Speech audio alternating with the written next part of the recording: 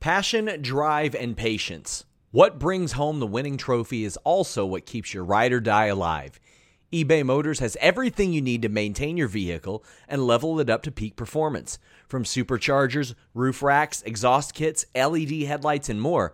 Whether you're into speed, power, or style, eBay Motors has got you covered. With over 122 million parts for your number one ride or die, you'll always find exactly what you're looking for. And with eBay Guaranteed Fit, your part is guaranteed to fit your ride every time or your money back. Because with eBay Motors, you're burning rubber, not cash. With all the parts you need at the prices you want, it's easy to turn your car into the MVP and bring home that win. Keep your ride or die alive at ebaymotors.com. That's ebaymotors.com. Eligible items only. Exclusions apply.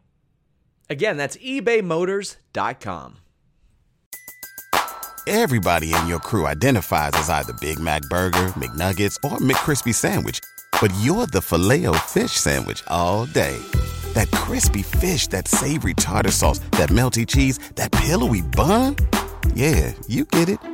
Every time. And if you love the Filet-O-Fish, right now you can catch two of the classics you love for just $6. Limited time only. Price and participation may vary. Cannot be combined with any other offer. Single item at regular price. Ba-da-ba-ba-ba.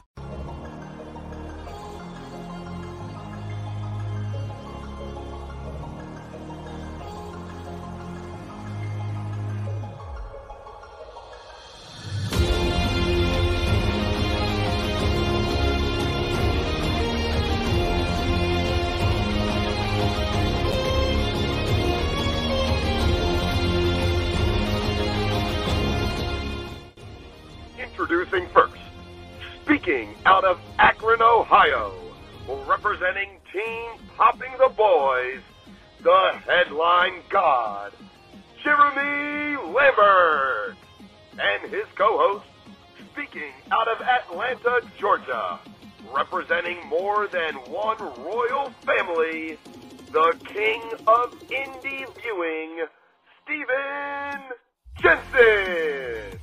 And this is the Spotlight on Fightful. Hello, welcome everyone to the Spotlight. As you heard by Big Dick MLJ, I'm Jeremy Lambert. That is Steven Jensen. It is Thursday morning. We got a lot to talk about, a lot of personal things to talk about. Steven Jensen, how you doing, buddy? I'm doing well. Jeremy. Taking the day off of my shoot job today. I'm gonna do a coexisting after dark with Maggie and Rob a little bit later today. Nice. So getting a little extra content in today on my day off. And then I'm going to the Atlanta Hawks versus Phoenix Suns game tonight. I saw before I went to sleep that Kevin Durant was being traded to the Suns and Mikal Bridges. Dude, Bridges is my boy. He kills it on Prize Picks. He gets his over almost every night. So I'm assuming the trade went through. Could Durant be playing for the Suns as early as tonight, or does that? No, he's One, he's injured, so he's out until the All-Star break anyway. But even if he wasn't injured, probably too soon that he'd be in the lineup tonight. But he's out definitely. But Bridges won't be in the lineup tonight. Then if he's getting traded, wouldn't? No, he won't be there either because he has been traded. What a bummer! That's the main reason I wanted tickets for the game tonight was to go see Mikal Bridges. I was gonna put like $100 on him and someone else on like a Prize Picks. Steven Jensen buying tickets, getting tickets, going to the game for Mikal Bridges. Mikal Bridges is a draw, everybody. You've never heard that before. He's a good player, dude. He's been putting up like between 20 and 25 points, like consistently every game that I've watched the Suns. And like I've been watching them almost every game for like the past month. But I mean, Devin Booker's back now. So I think Bridges scoring was gonna Booker being back, Bridges scoring was probably gonna drop off. But now he's probably going to get traded to another team. I don't think that Brooklyn will hold on to him. As we will have a trade deadline special. If you do enjoy our NBA talk, there's a show that I do with SP3 called FMC every Tuesday on FightfulOverbook.com where we talk about the NBA, and we will have a trade deadline special tomorrow at 11 a.m. Eastern. We were going to probably do one today, but I have an 8-hour drive ahead of me after this show. So I have things to do after this show. And we got a lot of wrestling to talk about. Jensen, pop in on the deadline special tomorrow, Jensen. Take time off the shoot job and come join us. I wish I could. But yeah, I that was interesting. I mean, it's interesting seeing all the all the trades that the trade deadline is today, right? So that's why like so much of this is happening right now. Yeah. So it's been wild being out. I didn't watch NBA from like the early 2000s until like now. Outside of there was a very small pocket in time a handful of years ago when when James Harden was playing with the Rockets. That was interesting to me for some reason. Like I just thought it was fun to watch him at the time. That was like one season I got into it. So it's been so weird or just like eye opening seeing like it's like going to sleep for 20 years, waking up and like this is what the NBA looks like now. So it's totally different. But yeah, I'm looking forward to the game tonight. Me and my brother are going to go and watch the Hawks and the Suns live. So it'll be should be a good time. Well, I hope it's a good game and you have a good time, Jensen. The NBA is absolutely insane. I mean, Kevin Durant, legitimately top 5 player, just gets traded because Kyrie Irving wanted to get traded. And then Russell Westbrook also got traded. It's the stars that get traded in the NBA is unlike anywhere else. You just don't see this in like the NFL or the NHL or anything like that. It's nuts. The NBA script is the best script out there. Yes. There you go. All these worst sports. Wrestling, pro wrestling is the only thing that's real out there, guys. That's right. Let's get into it, Jensen. Let's talk about the very personal promo between Cody Rhodes and Paul Heyman. I will hit the button. I don't want us to step on each other's toes here. I'll hit the bumpers here. So that way Jensen's been running the show since I got to leave out early, but I'm very, very afraid we're both going to try to hit it and it's going to, I'd much rather you take care of all of that. I'll just make sure that I'll get y'all the interview before the end of the show and I'll make sure to log us out of here at the end of the show. But outside of that, Jeremy, feel free to do your thing. All right, here we go. Want to be a professional wrestler? Or do you want to be a WWE superstar? WWE superstar sounds a whole lot better to me than being a professional wrestler.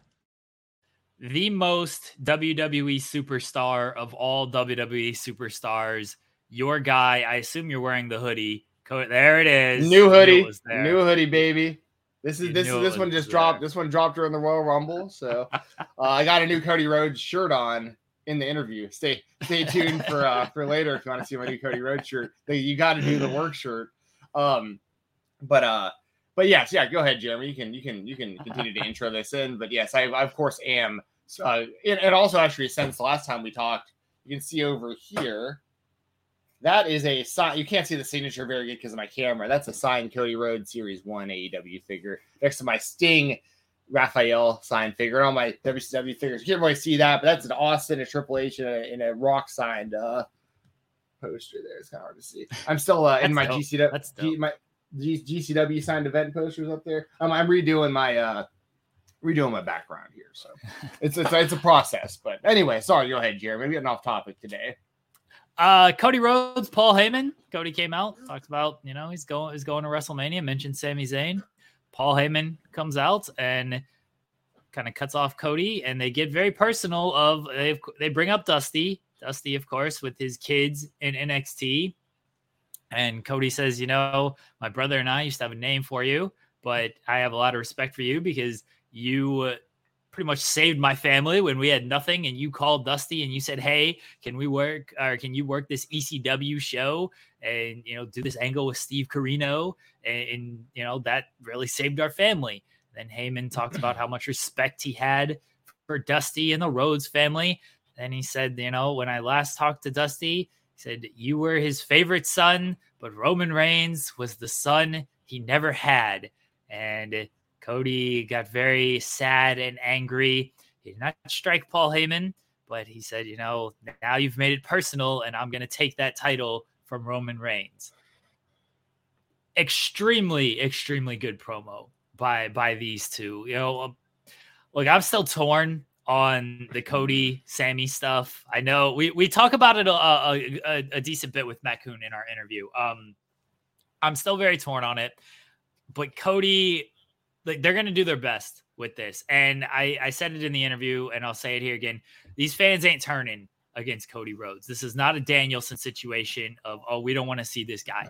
They are with Cody 100%. They're going to be with him all the way to WrestleMania. And he is certainly good enough to just continue. Kai says that he's good at projecting his energy out and capturing the attention of the people. Yeah, he is good enough to carry them all the way through this, even when Sammy is as hot as he is. Jensen, what praise Cody Rhodes, Steven Jensen. Praise Cody Rhodes. Yeah, so there's levels to this promo here. There's so many. And one thing that we talked about rather with Matt Kuhn, and I'll bring it up here as well.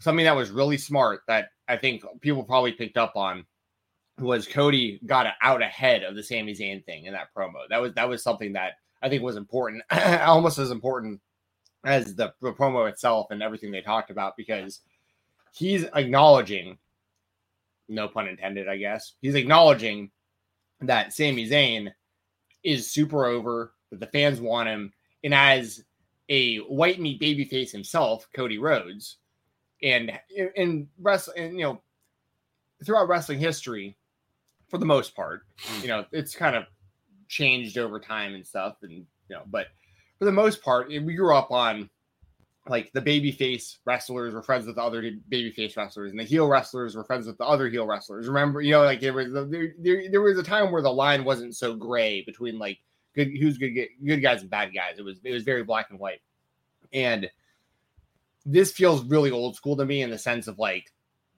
we have white meat babyface Cody Rhodes going for the world title. He, in his prerogative, is just becoming the champion, and he made that clear against Heyman too. He's like, "You're making this personal. I just want to win a world championship."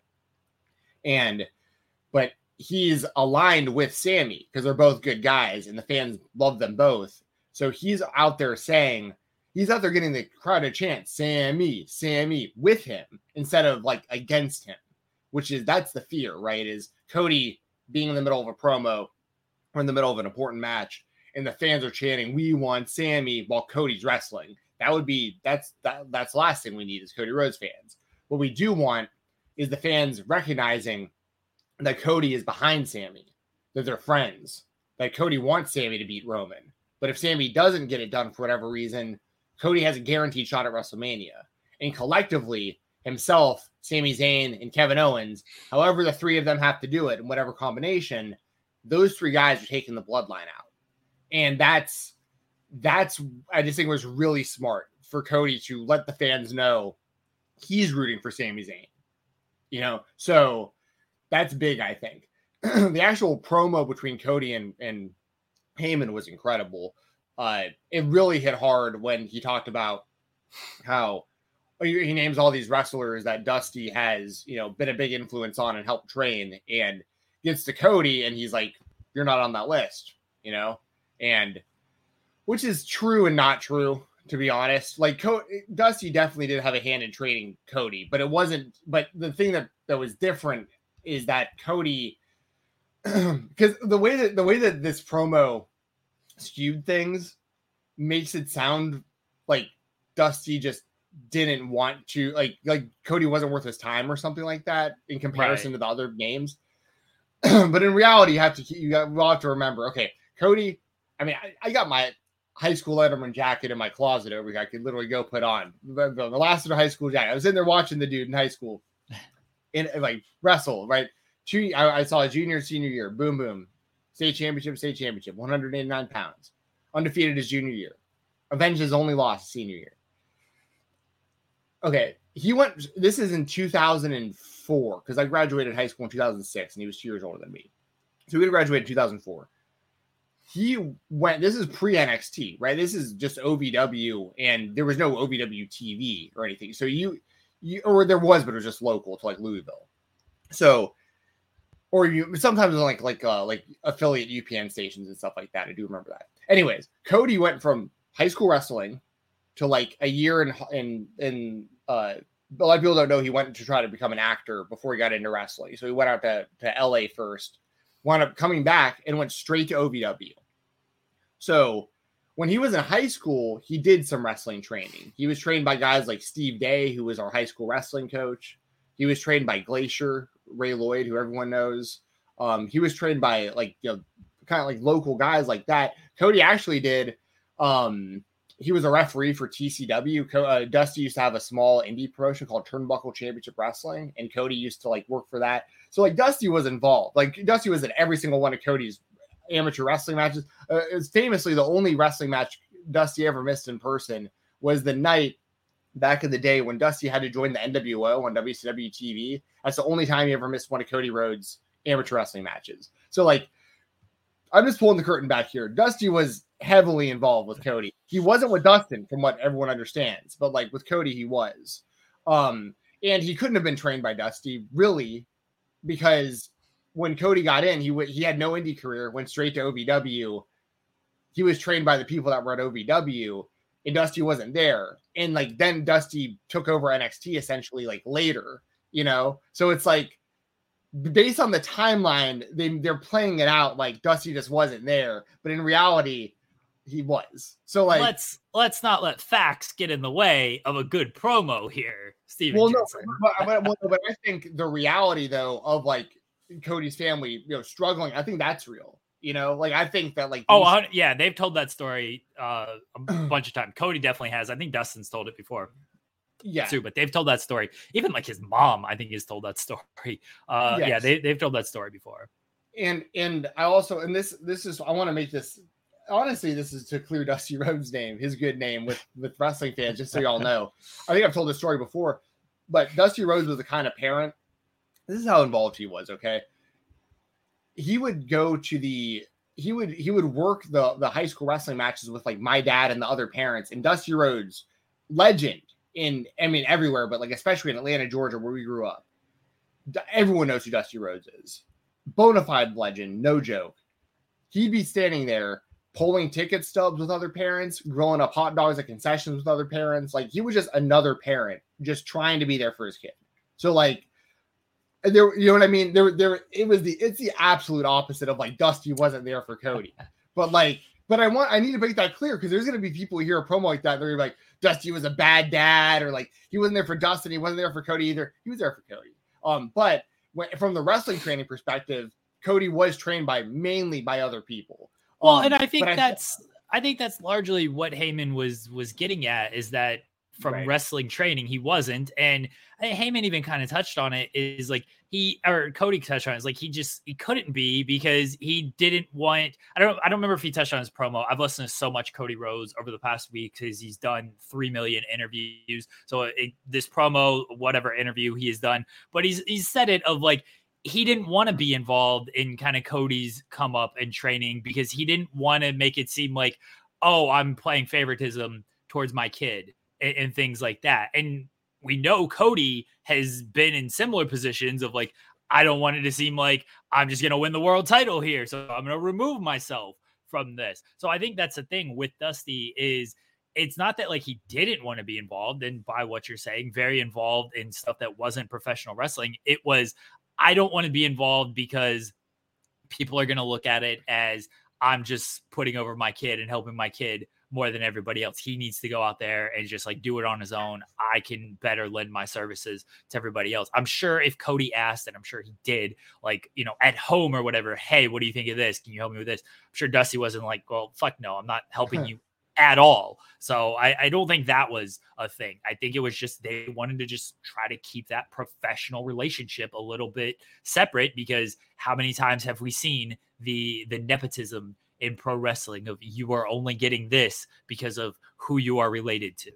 Well, and I mean, to be fair, Cody's gonna have to deal with that like harder than most people, like for his career, because he didn't even have to have an indie run. I mean, he did later after he left the WWE. That's what they're like, newer fans, it's really hard to understand like the trajectory of his career, because it's so strange when you think about it, because he had no professional wrestling career before being signed to WWE.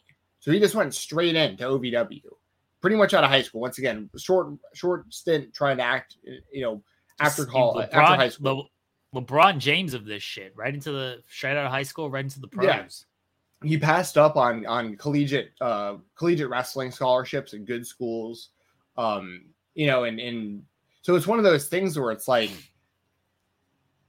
you know, it's just, you know, he had no indie run prior to the WWE. So like for him to, it's a really uphill battle. Like, it's a double-edged sword because you have one foot in the business.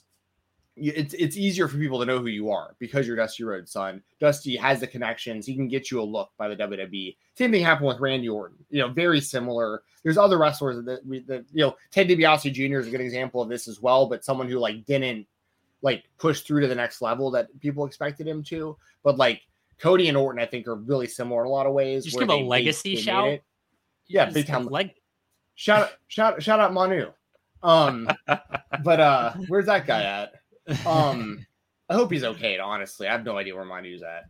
He's doing indies. I'm pretty sure he's doing indies and stuff. Yeah, he's doing indies. I listened to an interview with him a month or so ago, and he's talking about Roman's doing his bloodline thing, taking over WWE, and I'm taking over the independent scene. I was like, good for you, him. Buddy. Yeah. Good for him. So, but that's it makes it twice as hard. I feel or if someone like Charlotte, that's another good example where you're brought in as this legacy, honestly, like a legacy hire kind of situation where you're getting in mainly because the WWE sees something in you, but more so because they respect your family and they're giving you a look out of respect. And for you to get over and stay over amongst not just the fans, but the boys in the back, the management, that's really, really difficult. I feel and of course you're always going to be compared to your family, your successful family. So it's a tough spot to be in. So for him to, and Roman's in the same boat in a lot of ways as well. I mean, any of these wrestlers that are second or third generation, but the promo is so good because it really, Heyman is the best manager in wrestling history, in my opinion. I've said that for a while. I know Bobby Heenan is going to be up there. I get that and stuff, but I think the way that Paul Heyman sells stuff and his facial expressions and the way he can get you to care about stuff and the way that he can manipulate your feelings in really short amounts of time, make you love him and then despise him so quickly and be so convincing at it. In that line about Dusty told me you were his favorite son, but Roman's the son he always wanted. And the way Cody's face changed after that was big too. He had this look on his face, he really didn't even know what to say, and this is another thing about this, Jeremy. This makes me really confident that Cody's beating Roman Reigns for both of these belts at WrestleMania. Oh, Cody's he was always going to beat Roman Reigns. He was always going to beat Roman Reigns, Jensen.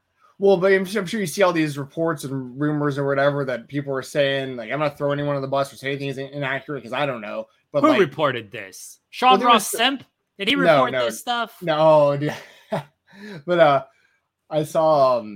I think it was maybe Meltzer or someone had said something about that either way Cody was going to win a championship. That they were even considering making a new title or something if The Rock was going to be available. So I mean, and I don't know if that's true or not. I'm just saying it's good. I feel like they're going to go all the way with Cody. He's super over in these promos. The Heyman stuff, that was one of the best back and forths I've seen in wrestling in a really, really long time. And it was a lot of realness in that. And that's a big part of it too. I've seen people say about Cody, what's the difference between him and WWE and AEW? Why is it working here and it wasn't working there? And I've seen a lot of kind of the same answers from people that I think are pretty accurate, where in AEW, he sounded like the fakest guy in a company full of real people.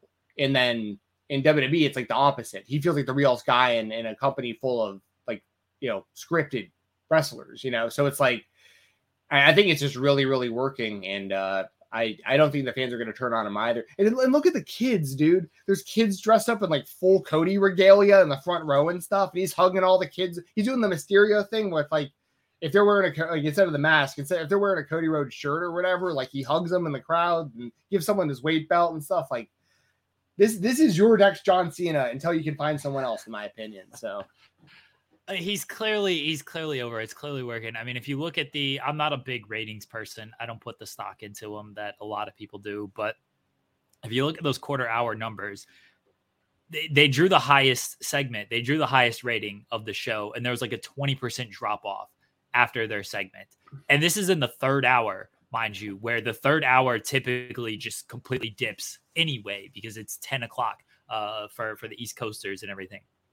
So the fact that they drew the rating that they did in the third hour, people are invested in Cody, man, and they're doing a great job with him. I thought it was very smart to, like you said, have him like address Sammy, bring that up, not ignore it, not shy away from it. And then it was very smart to have Paul Heyman come out there, because you need the connective tissue between Roman and Cody even before Roman gets past Sammy, because Roman in his promo mentioned Cody. And he didn't want to do anything with Sammy. He's like, I'm past that. Like we took care of that. And then Sammy attacked them, and they're going to do their thing at Elimination Chamber. But Cody and Roman is the story. It's going to be the story. And now, we still got Elimination Chamber to go through. And I said it in our interview. Sometimes that moment, it feels too good to pass up. And Sammy winning that belt in Montreal, that would be such a big moment. Figure out the story after that. But they are telling the story that they've been telling literally since Cody came back. And I think they've been wanting to tell since Cody got hurt.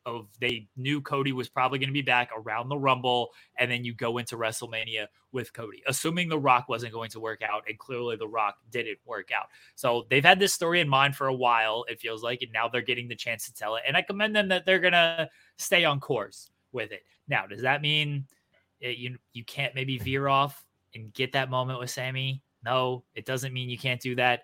I don't think they're going to do that.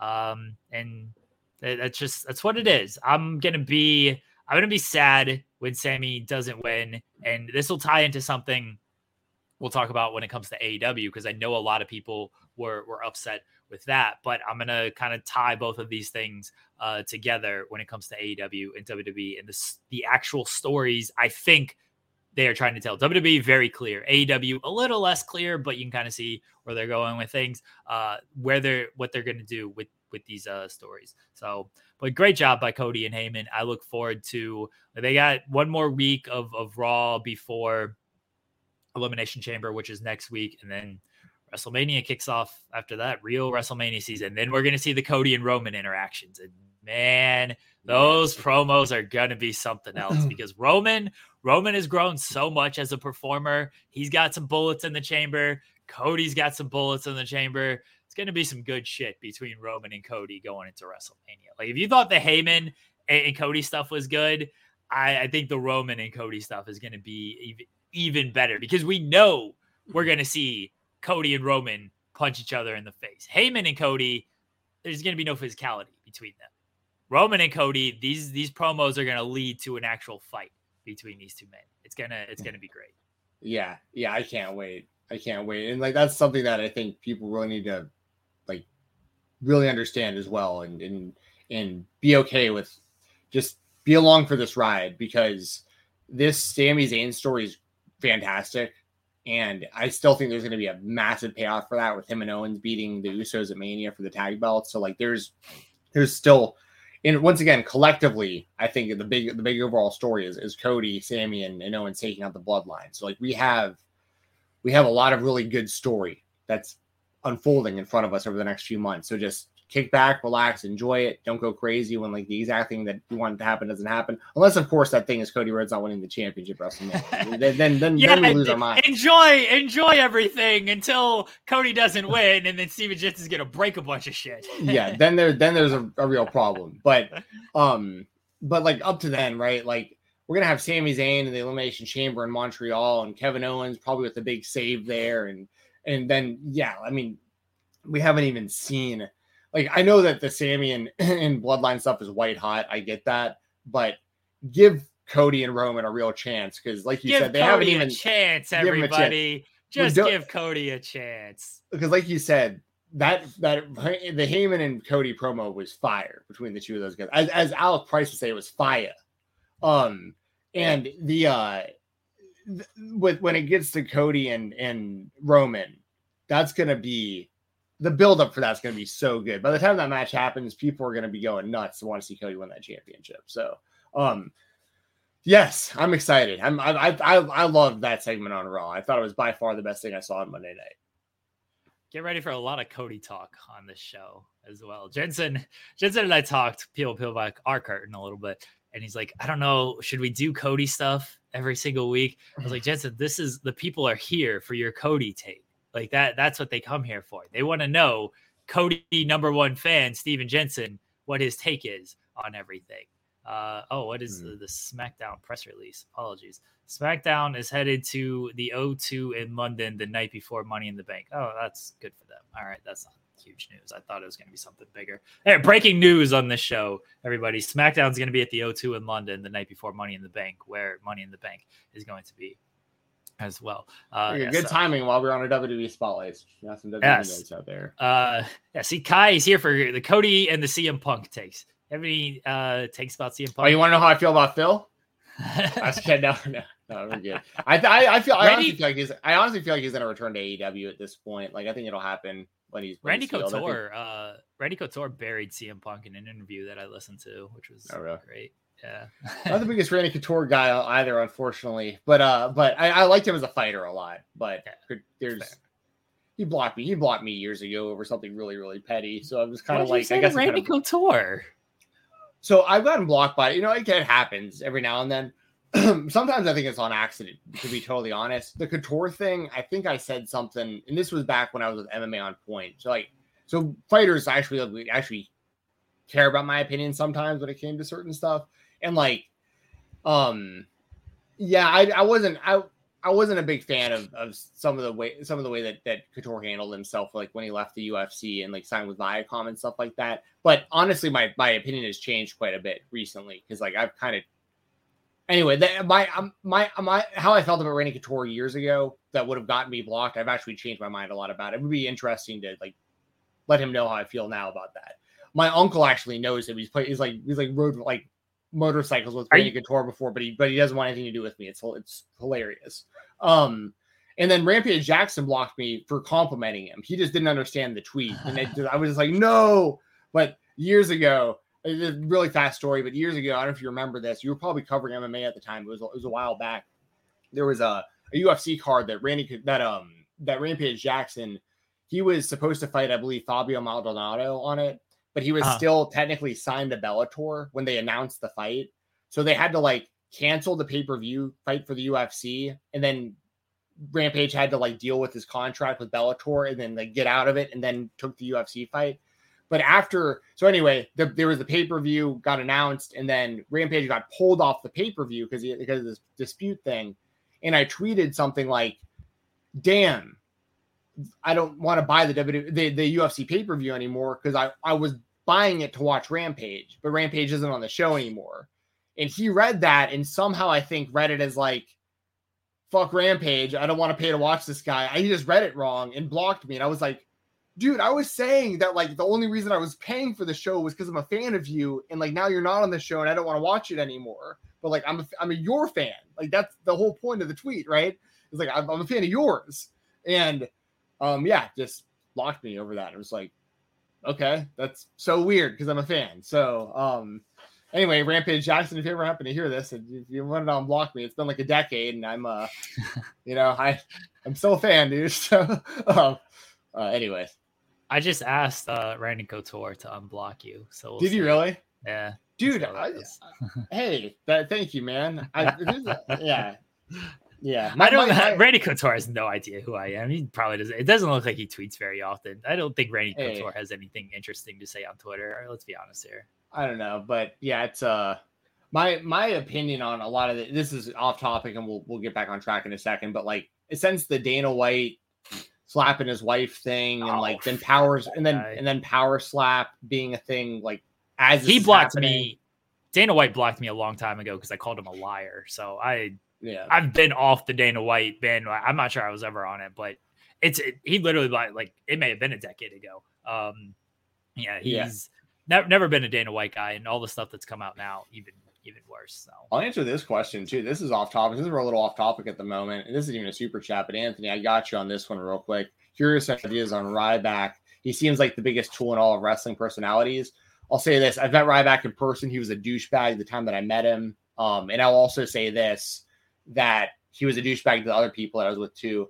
And this was at a small indie show after he had already left the WWE. So he should have been nice to everyone because he didn't really wrestle like at all after this, to my knowledge, because no one wants to book him or work with him. I've never in my life seen somebody preach positivity more. That's a bigger asshole to everybody than Ryback. So there you go. There's me addressing my enemies there. I've gone back and forth with Ryback on Twitter before in the past too over stuff, and like he'll be like, go read the spirit, bro, and like get positive, and it's like, dude, you're the asshole, like you're the one causing all the problems. So there's a few people like that in wrestling. Let me put it this way. I think it's pretty obvious how people feel about Ryback because it's been years since he left the WWE and he's been nowhere. So there you go. My WWE spotlight, Steven Jensen, is Wesley and Dijak from NXT Vengeance Day. And the match, yes, the match was great. Dijak somehow coming away with a mangled finger, but it wasn't broken or anything. A little surprised that Wesley won, but not mad about it. But more than the match was the overall vibe of Vengeance Day, where this was the opener. And it definitely felt like a throwback of one. They traveled, so they were out of the Performance Center for the first time since the pandemic.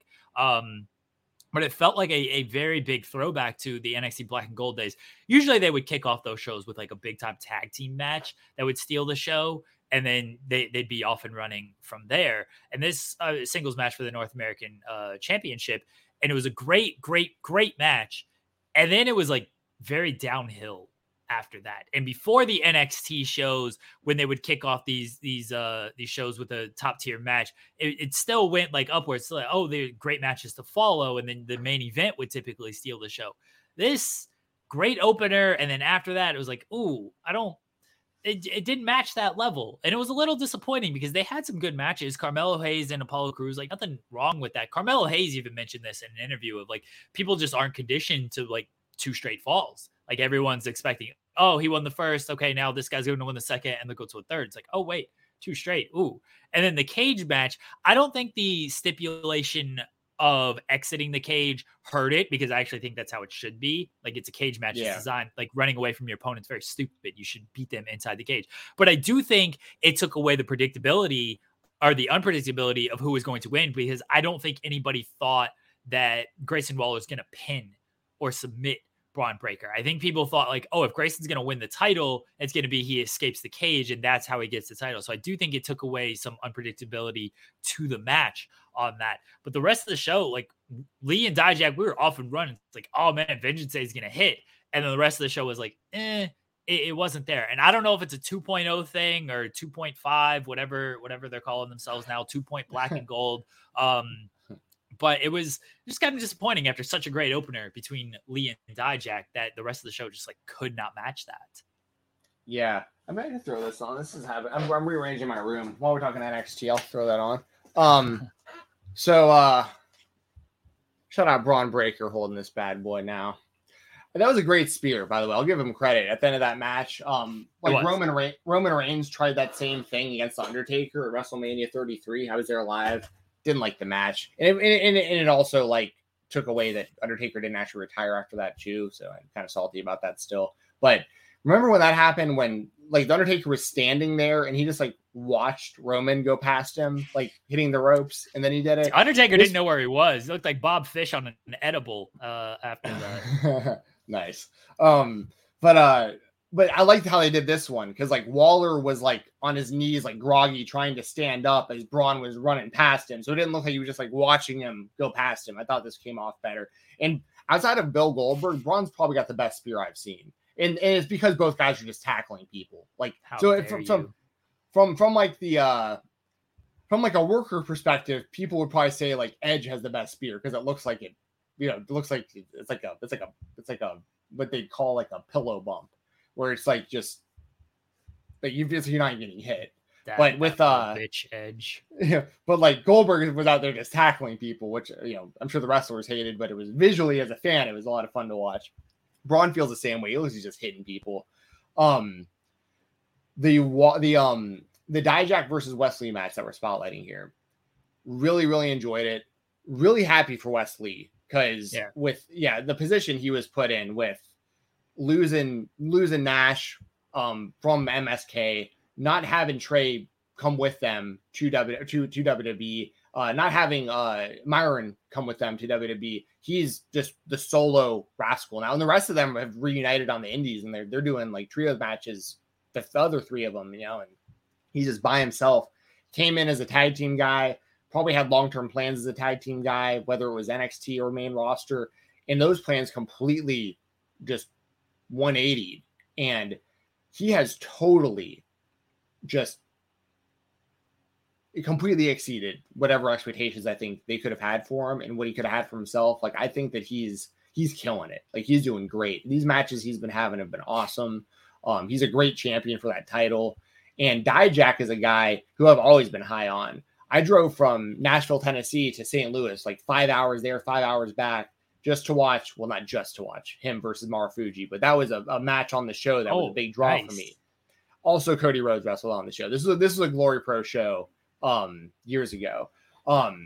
He wrestled a guy that isn't so favorable anymore. And if you want to put the pieces together, you can figure out who his opponent was. I don't even want to talk about it, to be honest. But anyway, so Cody wrestled on the show, but the main event was Marufuji versus Dijak, and Dijak was so he had so much potential. He got so good so quickly. He had like a basketball back. I think he was like an overseas basketball player or something like that, like a semi-pro basketball player or something before coming to pro wrestling, because he took to it so quickly, and he's so athletic and so strong as well. It's been a really, really cool. The gimmick's still a little weird to me. He kind of comes off like Berlin to me, like the old Alex Wright Berlin character. Like he looks like him. That's a good shout. Yeah, he does. Yeah. He does kind of look like that. Yeah. By the way, he needs the wall. He needs the wall by his side. Who could be the wall for Dijak? It's tough because Dijak's so big. Like the wall would have been like Dijak size. Bringing almost can be the wall for Dijak. Love me some Momus. But dude, I loved Alex Wright. I was a big Alex Wright fan. I still think he didn't get reach the levels he should have. Alex Wright fucking ruled. Yeah. Das Wunderkind. Trying to do the dance on the thing, but yeah. That was the thing right there. He fucking rules. But so like So I thought this match was great, and it makes Dijak look even more badass that he's posting pictures of his finger, and his finger's like right angled, like just really what the hell, Caden? What kind of question is this? Did I say something that would ever? Oh no, this is an FMC bit. Oh, okay. Yeah. Sorry, I was like that caught my attention in the chat. But yeah, this match ruled. And like you said, and the reason that I wanted to spotlight it as well is because that was my favorite match of the NXT show, was Wesley and Dijak. I thought they killed it from bell to bell. I think the right guy won because I think it's smart to have Wesley with the title right now, but I would have been fine with Dijak too, because Dijak is super talented and he hasn't even scratched the surface. They're giving him an opportunity to rebound from this T-bar stuff too, which is very refreshing to see. They kind of, how long have they been calling Dabba-Kato again? Was that I think new? It was just this because he's just been off of television. Like he's okay. After the Commander Aziz, after Apollo went to NXT, Commander Aziz wasn't like on TV at all. Okay. So this was his return to Dabba-Kato. Okay. See, I didn't know. I haven't been watching enough to know if he was around lately or not. So I know he did the Commander Aziz thing. So it'd been a while since people had seen him when he showed up. And like that fell flat too, like it was like he came out and then he helped Apollo and then turned on Apollo. And no one can care about Commander unless he's ripping off dicks. No one cares about Dabba-Kato. He did rip some dicks in the Raw Underground. Yes. Yeah. All right. If he ripped dicks again, we're good. Then push this man to the moon. Put the belt on him. He should dethrone Braun Breaker. But if he ain't ripping dicks, I don't care. Remember, he was the chosen one of Raw Underground. Like there was other guys like Riddick Moss that had like a good run in the Underground. Arturo Huras had a good run in the Underground, but Dabba-Kato was the guy that they built as like the main guy of it. And then Braun Strowman came in and like one punch KO'd him, and everyone was like, and then we never saw Raw Underground ever again. And Commander Aziz They should do NXT Underground. That's what they should do. Yeah. that whole Ronda Round thing was like a fever dream. It's so funny how they just like dropped it and never have mentioned it ever again. Like it just never existed. Well, Dabba-Kato, he's back. He's back to reclaim the underground throne, baby. Hell yeah. I'm here for it. Let's see it. Let's see it, Dabba-Kato. Go get that rematch with Braun. The streets needs it. Him and Braun in a dick ripping match. I was gonna say power slap. They should do a power slap. They should do a dick ripping match. First to rip off a dick. That's the thing with power slap too. It's like they're flipping a coin, so someone goes first. Like Rochambeau, that was always the joke. Remember growing up, it'd be like, you want to play Rochambeau? Okay, well I get to go first. It's like, okay, well, you're gonna win if you get to kick someone in the nuts before they kick you in the nuts. Maybe if you did something like that in WWE, but they start at the same time, so they both have a grasp. They both got their hands on the. There we go. They both got their hands on the dicks at the same time. And then it's 3, 2, 1, go, and you just start ripping. Nice, like tug of war until someone's nuts get removed. Yeah. I like that. Yeah, dick tug of war. Yeah. That sounds infinitely more competitive, athletic, and entertaining than power slap. So it's way better than power slap. Yeah, I'm not even kidding. That sounds way better than power slap. We've got it. It's Triple H, Triple Paul. Go do your thing. We've given you this great idea. This will be Dana White's next moneymaker. Put it on after Dynamite or Rampage or whatever. I'm pitching this shit. Are you kidding me? I'm taking this to Warner Brothers.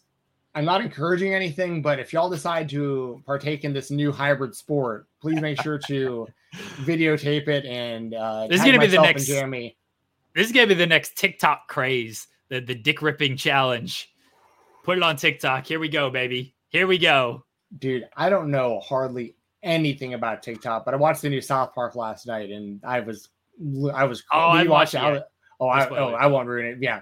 Funny. Still funny. South Park's still funny. It's still edgy. There's gonna be people who don't like the subject matter and they talk about, I get it, but like as someone, once again, we grew up in the 90s. I think we're just like desensitized to a lot of stuff. Like we were watching South Park when we were 10. You know what I mean? So it's like, it's kind of hard to offend me when it comes to like anything really, to be honest. So like, I think that I thought last night's episode was really funny. So check it out if you're a fan. Let's move on to our AEW spotlight. Over 1 million fans and a great number in the demo tuned in. And it was a great show. And I think it's been a run of great shows. Speaking of playing with dicks, MJF was driving a car and was getting his dick played with, and then he crashed. Oh, somebody clip that, please. Oh, no. So that was me imitating MJF. Yes, I know. I know it was. I know. But if I want to get that, that won't be in the clip when it's out there. Great. I know what that was, but it should still be clipped. He told this story of how it was prom night and he got into this new car and he was with, let's call her Liv, and he was getting roadhead and he was a little distracted and then he hydroplaned and he hit a tree and things were kind of went blank for him. And then he had to figure out where he was, and Liv didn't know where she was. And then he heard the cops, and then he switched places with Liv. So it looked like Liv was driving, and she would be the one who was in trouble. And he told this story basically to say how much of a despicable, disgusting, your T-shirts are too tight, Billy. What kind of despicable operation do you run here? What kind of disgusting the person he is. Jensen, a lot of discourse around this promo of, was it necessary? Was it needed? Did MJF actually need to tell this story to show what kind of disgusting person he is? What does this have to do with anything? What did you think of this promo? I think this rules. Like if that's what people are saying, then it totally worked. Like that's the whole point. MJF wants to be a non-redeemable piece of shit heel. Like that's his prerogative. And listen, it's gonna create him a lot of enemies, probably on screen and off screen. But like, that's what he's in the game for. He's made it very clear that like that's what he wants. He wants to give you no reason to cheer him. In fact, he wants to give you a reason to boo him out of the building. So that's why you cut promos like this. Like, I think it's brilliant, and it's the kind of promo you not to compare companies, that's not the point of this, but like you wouldn't hear a promo like that in the WWE. You would not hear that on a PG show, a story like that. So I thought it was great. Dick sucking motions in WWE in 2023. 20 years ago, Shawn Michaels, sure. I guess. So to click this, Shawn used to do the thing with the cupping also while he'd do it. We're talking a lot about dick and balls today. Yeah. What has happened to this show? Yeah, it's hard to do in this little screen, by the way, too. Not that Jensen's been sucking cock on air this morning. Like, what's going on? I know, right? This is a weird show. I'm on a weird day off here, Jeremy. Starting off weird. It's gonna get weirder. I'm gonna be on with Rob and Maggie in a little bit. So, but dude, yeah, I refuse to clip this. That's fair, guy. That's fair. No, I thought this was brutal titties. So Shawn would work the balls. #respect. Shawn would work the balls. You gotta love someone who works the balls well. Yeah, for sure. Man, late '90s Shawn Michaels. That was a whole vibe. I popped pretty big for this promo, to be completely honest, by MJF. I was sitting there glued to my screen, listening to every word. And like you knew some, because like honestly, because MJF has shown hints in the past of like humility, like little shreds of it, where he's talked about, the kids calling him derogatory slurs and throwing change at his feet and stuff like that growing up. And like he's talked about how he even hates the guy that he has to be when his music hits. But like, if he isn't that guy, he'll just never be anything and stuff like that. And so he's like this guy who's like playing this internal struggle at times with whether he should be a good person or a bad person and like what his real kind of motivations are. And so like when he's doing a promo like this, you start, at least in my mind, I start thinking of that kind of stuff where I'm like, damn, is he going to really cut some sort of promo after doing all this stuff to like Danielson and everything he's doing, all this, just everything he's done. And he's about to sit here and tell me a story that's going to make me feel bad about him, because he's going to talk about like accidentally killing his girlfriend or seriously injuring his girlfriend. And like, maybe the pain of losing her is part of what's driven him to be the person he is now and all this stuff. And by the time I'm sitting there going like, damn, this is a really, really heartfelt story. Like, this is messed up. He immediately just says, fuck you right to your face and goes, you want to know who the kind of person that I am, Dragon? I put her in the front seat, in the driver's seat. So it looked like she was driving so that I didn't get in trouble for that. And it's just like, dude, what a dick. You know what I mean? It's like, what a perfect kind of story for that kind of character. Like, I loved it. I think if people have a problem with it, I get it sometimes when the certain lines are crossed, when like, because once again, I doubt that there's any truth to anything that has to do with this story. It's different when it's like, Charlotte Flair telling Rick that like, something about like her or like someone saying to Ric Flair about like Reed dying or something. You know what I mean? Like, that's when you see something like that and you're like, oh yeah, okay. I would have been okay with that not being a part of the show. Like, that's too personal.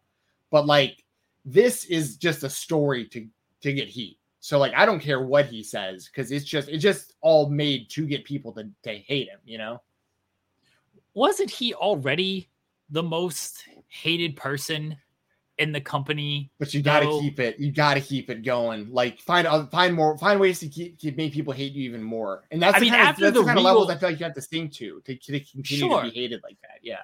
And like, I didn't have an issue with it. The only questionable material I had of this is like, maybe let's not talk about car accidents right now. Okay, that's fair. I honestly didn't even think about that. I'm gonna be honest. I did not even think about that. That was kind of the first thing that popped into my mind. And I certainly don't think it was that was the intention, but like it's kind of, so that was that's understandable. I do get that. I don't know how I didn't think about that, but like I understand that. That makes sense. So that was the only questionable thing I had with it. And again, I don't think that was any type of intention at all. I do think, and this is a little devil's advocate on my part here, because I get what you're saying, and I get what a lot of people are saying of like, just go all out, show how irredeemable you are as a person. And he certainly did that. But could they have done it just in a wrestling sense? Because like the Regal stuff, that showed how disgusting of a person that this man is, that he would do that to Regal and lay him out. And Regal sold that brilliantly. Even the stuff of like, I'm trying to pay off all these people to take out Danielson is irredeemable stuff. So they keep doing this with MJF, and he is the biggest heel in the company. So was it necessary to like tell this story to put even more on him as an irredeemable person? I don't know. I don't know if it was. I get it. It worked. It got a lot of heat. It certainly what they were trying to accomplish, I do think that they accomplished. Did they need to do it to actually go this far with it? I don't know. I don't know if it was necessary in that sense. Did I have an issue with them doing this? Absolutely not. He's telling a story that I don't believe is true at all. And if you did have an inkling that, hey, maybe MJF is a good guy, after this story, it's like, oh no, this guy is fucking just terrible. And there really is nothing great about him. Like, he was willing to do that then. Yeah, now he's the champion. What else is he going to do? And there is like some shock value to it. And I do think this is an MJF problem that he's kind of had throughout his careers. He will go lowest hanging fruit, shock value type of thing. So was it necessary in a wrestling sense? I question some of it. Did I have this big issue with it that I've seen a lot of people have just like, oh, this is irredeemable. It's like, well, then maybe it worked in that sense. I don't know if this is like changed the channel heat of, oh, I can't stand this guy. I mean, I don't think that I don't want to judge anyone as a wrestling fan, right? But like, I feel like if this kind of thing makes you want to not watch AEW or like change the channel or whatever, I'm not going to say like AEW isn't for you, because maybe this uses this one specific thing you don't like. And I understand, I guess, to a degree, but like, just really just try to understand. I would imagine MJF's mindset, this is a very basic version of probably the way his mind works. He probably sat down before Dynamite and said, okay, what have I done this far to Danielson? Okay, I've done this, I've done this, I've done this. This is what the fans have seen me do. This is what they've heard me do. Okay, the whole point is to just get as much heat as I possibly can coming out of this week. I'm going to beat him up. What can I say? Okay, what's the most fucked up story I could tell on national television today? And that's what he came up with. Like that, like, you know what I mean? It could have been a car accident. It could have been a fire. It could have been anything, right? I think the whole point of what he did last night was just trying to think of what's the most fucked up thing I could say to the wrestling fans that are going to make them think, holy shit, this guy is completely fucking irredeemable, you know? And that's what it was.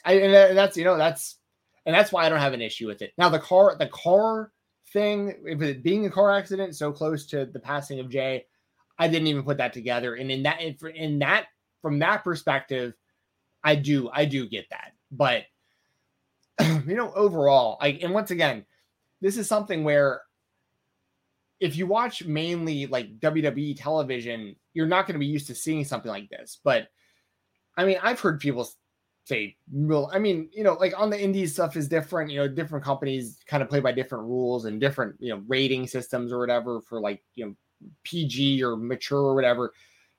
It's all going to be different. And I think it's cool that AEW just like lets MJF just do this on their TV. He's a world champion. He's supposed to be the most hated guy in the company. That's it makes sense that he would tell a story like this. And the only thing that's weird, though, honestly, the weirdest part about it is like him coming up with it. Cause like you gotta be kind of fucked up to like sit there and be like, okay, what kind of story should I make up about? And like, that's what you came up with. And like MJF's parents who I know support him because they go to the shows and stuff, but like they got to be sitting there like, what the fuck happened to our kid? Like that he's coming up with these stories. Like, what the hell? We raised a nice little kid, and this is messed up. But yeah. Anyways, so overall, Jeremy, like, would you say that? Because I get what you're saying too. You can do this within a wrestling context and not take it into like the real world and tell a story like this. You can do it within wrestling, but I mean, overall, like, do you think this I feel like it's a win for MJF that people are even like talking about it, getting fired up about it, and like they hate him even more because of it. I feel like that's like a win across the board. I mean, yeah, but like I already didn't like MJF. So like I already thought he was just, oh, this person sucks. So him telling the story is like, oh, now I really hate MJF. Like it doesn't make me hate him anymore. Honestly, it did feel a little bit, and this is my issue sort of with MJF promos is it felt a little like low hanging fruit. Let's just go with, what's the most disgusting story I can tell to get people against me. And it's like, this is just another version of that. And it works for him. It clearly works for him. But that stuff just doesn't work for me as just like, oh, I dislike this guy even more. Now it's like, no, I already just you're already a piece of shit in my eyes. And now like you still are. That's all it is. It keeps the heat on him, which is good. I get that. I think there are just sort of better ways to do this. Honestly, I think there are just better ways in a wrestling context to do this, to keep being like, hey, you're this terrible person. I think Roman Reigns does this beautifully with the gaslighting that he does. Like, I think he does, and it's all within wrestling context, the way he does it. I think he does it beautifully. I think sometimes MJF just wants to go so far and push that boundaries. And I get that. AEW is trying to be different with their content when it comes to that kind of stuff. So he wants to go so far and push those boundaries to really hammer that point home. And I think he's good enough to where he doesn't always have to do that. I will say after this promo, this is the most I've actually felt a little bit towards MJF since he kind of knocked out Regal. And I wish they'd sort of do more with that. I think that's actually a bigger story that they're not telling with this whole thing with Danielson. Sure. But it's something that I haven't felt since that. And when MJF is biting like this, and it's not personal shots in terms of like wrestling context of like, oh, your dad did drugs and this person died and things like that. He's very good. The CM Punk stuff, very good. Like when he is telling like this sort of personal stories like this, he is very good. He's great. He's a great storyteller and everything. Yeah. So I like that was very good. But for me, it's just like, oh, this piece of shit is still a piece of shit. So, hey, look, it kept the heat on him in that way. I just sort of think like he can just he doesn't always need this stuff. He really doesn't. I truly think better of him that he doesn't need to do this kind of stuff. Can we keep the I'm sort of half paying attention to the chat, but Dragon and SP3, I don't think it's any type of racism or anything like that. Can we? Let's try to avoid a race war in our chat. That'd be nice. Yeah. Honestly, like SP3 is obviously one of our best friends. And like we want everyone to be welcoming and cool with each other in the chat. We don't want any problems with anybody. So just keep it. I haven't been able to keep up with it, to be honest. I don't know what's going on in there. I'm just kind of glancing over. But yeah, everyone be cool to each other in the chat. We do not want any problems between any of y'all or with us. But no, I let the record show. MJF, when you watch this guy's a fan. I like that he's just irredeemable. There's honestly nothing he can do that I think would bother me. Like, I know, and there's I know he's gone kind of far on other topics that do bother people. And once again, it's not like I'm ignorant. Like I understand. But I also, when I'm watching pro wrestling, most of the time I'm just like, that's how I see it. It's like it's all fiction, like right. I'm not watching, it's all, these people are just playing characters on a screen. And I get that there's low-hanging fruit. There's certain topics you probably don't want to talk about and bring up and stuff or promote. I get it. I totally get it. But I'm also, I also feel like there are plenty of shows that are for kids. Like if I want to watch like WWE, like I won't see a lot of that stuff. Or like if I want to watch like a PG rated show or like a G rated show or whatever, like there are programs that are like kind of for kids, and then there are programs that like I just don't really care what they're doing because I'm in it just to kind of zone out as an adult and just take it for entertainment value. You know what I mean? And not think any deeper into it than that. So anyway, that's kind of how I see it. Is just if this was a true story, that's a different thing completely. If MJF actually had done this, then I'd be like, yo, go lock this dude up. Like, this guy shouldn't be on television. He should be in jail. But like, clearly this is just a story for heat. But I get what you're saying though too, that like there are other ways he can get the same kind of heat within wrestling without doing this. I get what you're saying. I think when he faces Eddie Kingston on the mic, he better have more than these personal stories to be looked at as irredeemable. Because Eddie Kingston is going to tear this man apart on the microphone. Yeah, he better just come with stronger material for Eddie Kingston. I don't need the fat boy stuff. I don't need the Sammy Guevara like it got to you kind of stuff. He better come with like some actual good shit for Eddie Kingston. Sort of the CM Punk feud. The CM Punk feud I thought was his best work on the microphone. And he better come with really good stuff for Eddie because Eddie's going to tear this man apart.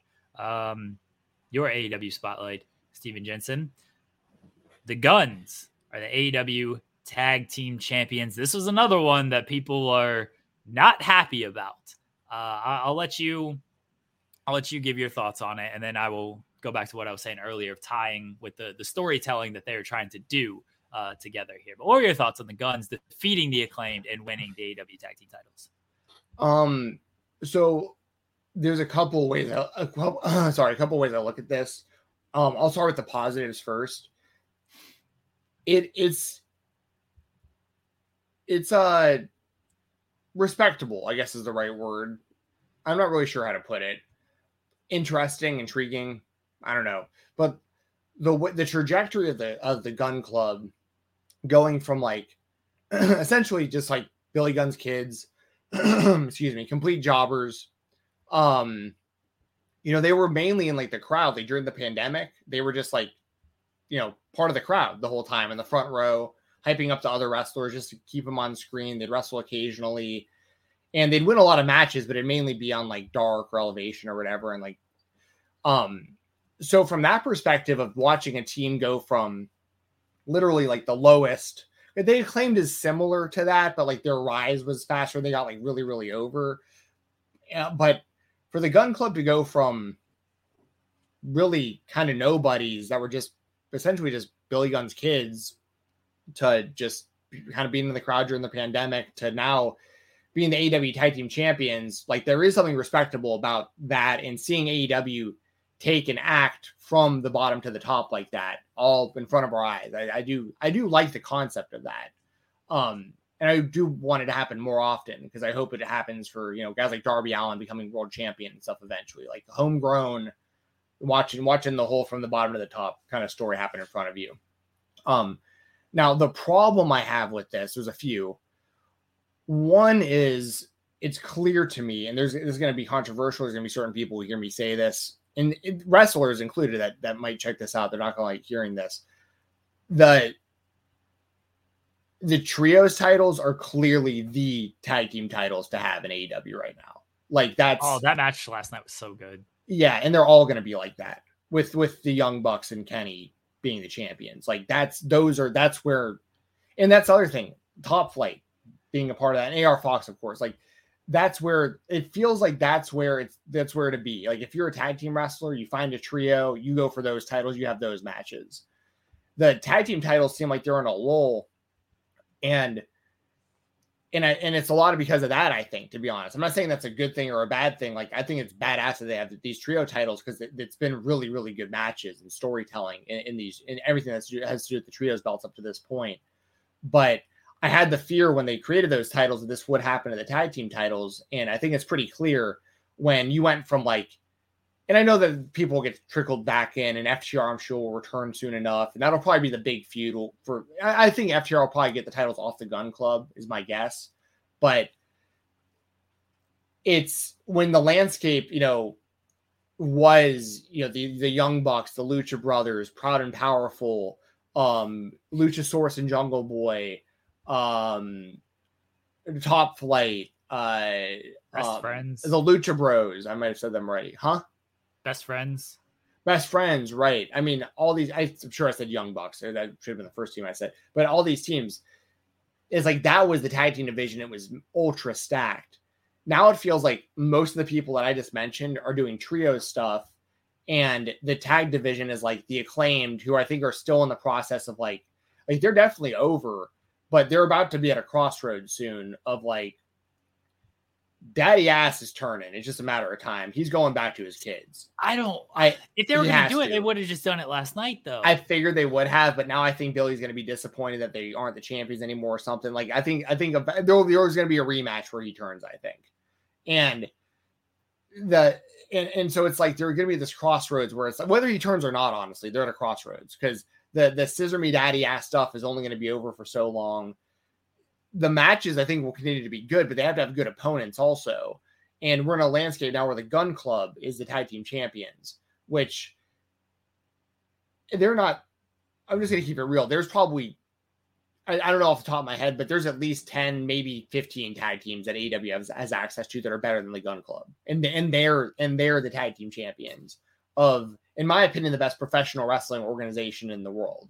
So like, that's where I start having issues where it's like, we're at a point where the Gun Club are the tag champions, and all your good tag, quote unquote, good tag teams are like doing trios instead. It feels like, and I think FTR versus Gun Club could be good, but they need to do something through their tag team division. They need to either sign more tag teams to come in as just tag teams, or they need to focus more on elevating other tag. They need to get their Work Horsemen involved. They have Anthony Henry and JD Drake available. Like, they need to get them pushed on TV as a tag team. Like, they need to get access to VIF, Violence is Forever. They need to start getting these tag teams like from the indies and stuff, and like rebuild their tag division if they're going to focus so heavily on the trios, in my opinion. So that's kind of, in a nutshell, kind of how I feel about all of it. Happy for the Gun Club to see their rise. Like, it's good for them, but concerned about the current tag team division. And it's pretty clear that trios is just where it's at right now, in my opinion. A very good point about the trios, because seems like most of the teams that you would want in this position are not in this position because they are doing trios. I mean, you look at who the Acclaimed faced after they won the titles. They did like the three-way match against Private Party and Butcher and Blade, and that was their first offense. Nobody actually thought Butcher, Blade, Private Party were going to win. And that they did the thing with the trademark with like Nice and Woods, and like, all right, but like, again, nobody really thought that was going to be anything. The match at Full Gear with Swerve and Our Glory was good, but that was more about Swerve and Our Glory, like their stuff and them like not being able to coexist. And it was about like the Acclaimed out to prove anything. The FTR match was good because it was champions and champions and everything. So that had something behind it. And then they did the two shots with Lethal and Jarrett, who had just lost to Sting and Darby. Like, they weren't presented as threats, and then now they're was way better than it had any right to be, by the way. Oh, the matches were good. Like, yeah, 100%. Yeah. I won't knock any of the matches. Like, all these guys are talented. They have great wrestling matches. I'm talking about from like a story perspective. Sure, I got you. It was for sure.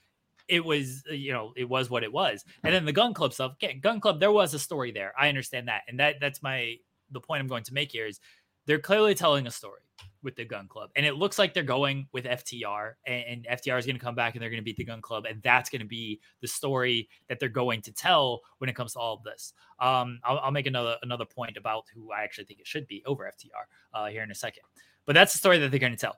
And a lot of times when it comes to AEW, it will be a fan service promotion, and this is not a bad thing, mind you. I'm not trying to say this is bad at all. The Acclaimed, I don't think they were like petering out or anything. The fact that they were kind of in the feuds that they were in and still like getting the reactions they were getting and were still as hot as they were, I think showed there was plenty of life left in the Acclaimed. And they should have ran with it longer. And I think that's clearly what the fans want. The fans don't want Gun Club as the champions, but they're trying to tell a story with Gun Club. And I think sometimes, much like it is with Sammy, Roman, Cody, like, there's something to be said about just like, hey, let's just give the fans what they want and let's create the moment and everything. And then there's something to be said of let's tell a story that they're going to tell. And the story that they're going to tell is Gun Club's winning, not the most deserving team, not the best team. Excalibur said it last night of like all these great tag teams in AEW, the Guns are our champions. Like, not the most deserving, not the best. It's just they have found themselves in this position and now they are the champions, and that's where they're going. And I think FTR will do it. There's nothing wrong with telling the stories you need to tell. But in this case, the Acclaim probably should have just kept the titles, and you figure out a different story that would have been better. Because last night, I think that it didn't quite, I don't know if it hit the reaction they wanted it to hit. It was more like indifference, anger than it was like upset, like shocked, like, oh no, this is bad, like in a good way for the company. Like people were, especially after the show that they had with all those great matches, it was just like deflating on everything. And I don't think it was the right kind of deflating. We'll see where it goes. Again, we all think it's going to FTR. Here's my pitch, though. It should not go to FTR. That should not be who takes the titles off of the Guns. Because one, I don't know how long. FTR said April. Revolution's in March, so you got to do something in March. I assume like a claimed rematch. Here's who I would go with in March, though, Steven Jensen. Sting, Darby Allin take the titles off of the Guns. That's what should happen at Revolution. And then FTR can come back, and Sting and Darby Allin finally got to lose at some point. And FTR can beat them. That's a rematch from Grand Slam a few years ago that Sting was very happy with. And Dax has told the story about how Sting loved that match and how they wanted to make Sting look good in that match and everything. I think it'd be a nice little favor if Darby and Sting, their first loss does go to FTR. But I think Sting and Darby Allin should beat the Gun Club and beat them at Revolution. I love that idea. I do. The thing is, right, like FTR is one of the best tag teams in the world, arguably the best. They're up there, right? They're in the conversation, best current day, one of the best of all time. I have no problem with them being the AEW tag team champions. As a matter of fact, they probably should have been the AEW tag team champions for like a while. Like while they had all those other titles, they probably should have also been the AEW tag team champions. We also have Matt Kuhn on the Creator Spotlight in a little bit, the charger here. Obviously, big FTR guys over here. But they're like FTR's. I feel like FTR has so established that they're always going to be credible as being that type of team. So I'm with you. Like if they're going to go with Darby and Sting as the tag team champions, if it's going to happen, it should probably happen soon. Because we don't know how much longer we got Sting, because he's already talking about his retirement plan and the stories they have planned out for it and stuff. So, like, honestly, man, I'm with you. I feel like FTR makes the most sense because I feel like that's where the story is heading. But I'd be totally fine with the scenario, especially if FTR is going to be away for a while. I don't know how long they're going to be off, but if they want to take, they said April. They said April. Okay. Yeah. And that could be, that's when their contracts are reportedly up, and they haven't decided if they're going back to AEW. WWE could make an offer type of thing. Dax, if you listen to his podcast, he gives an update seemingly every week at this point. But the latest was April. Don't know what they're actually going to do. So it is possible that, hey, WWE swoops in and we don't get FTR at all. This is why I would just go with Sting and Darby at Revolution. And then if you get FTR to come back, great. They can beat Sting and Darby. And if you don't get FTR, all right, figure out a team to beat Sting and Darby. Go with the Acclaimed. Go back to the Acclaimed at that point then. Whatever you got to do. But I think Sting and Darby, I just want the titles on Sting and Darby, if I'm going to be honest.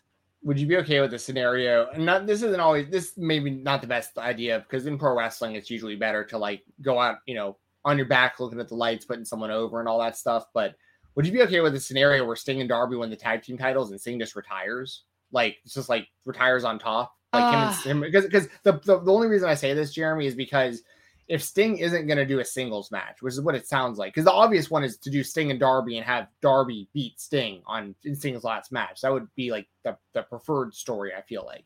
But if Sting can't do a singles match and you can't get Sting and Darby, you know what I mean? I just kind of feel like the best way for him to go out would just be the two of them winning the tag team titles and Sting just being like, we did it. I never thought I think he kind of just passes it along to Darby. And it's like, I don't know what you do from there. Maybe Darby finds another partner or something, or I don't know.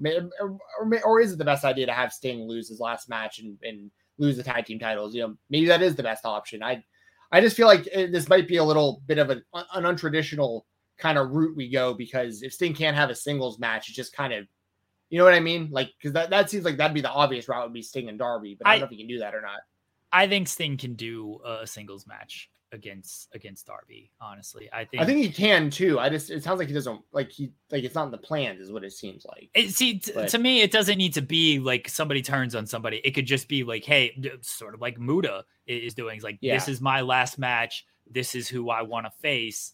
Let's fucking go type of thing. Like, you don't need this big elaborate, oh, is Sting gonna is there going to be a turn? Why did Darby turn on him? Now they have this rivalry to settle it.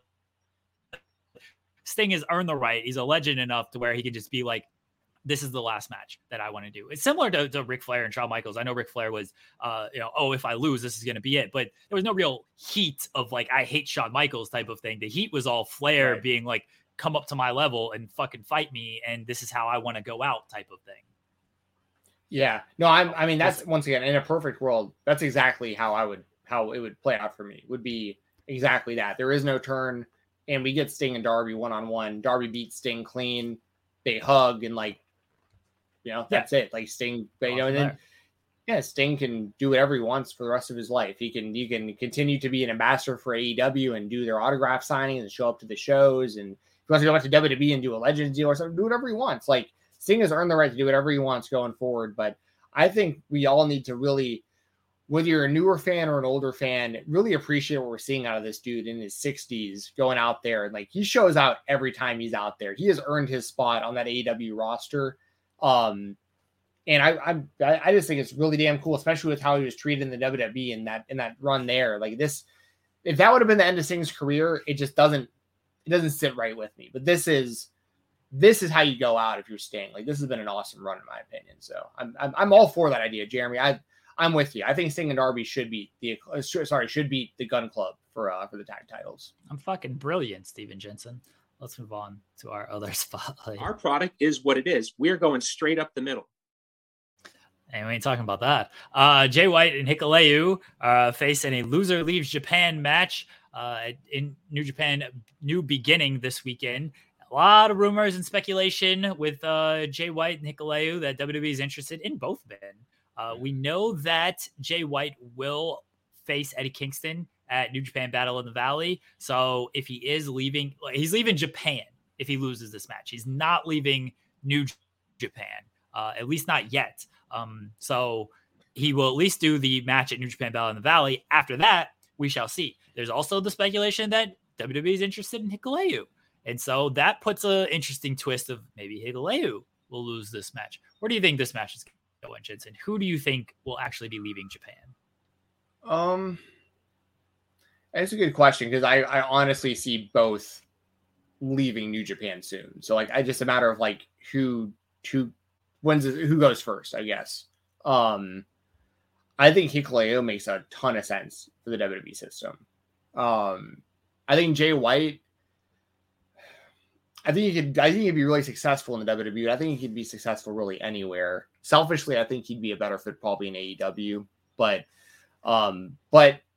there's not as much of a, if Jay White can get over in the WWE system and they'll push him, he could be really, really, really successful there, because he's still young, good looking guy, great in the ring, super charismatic, and the WWE audience has never seen him before. He'd be something brand new to them.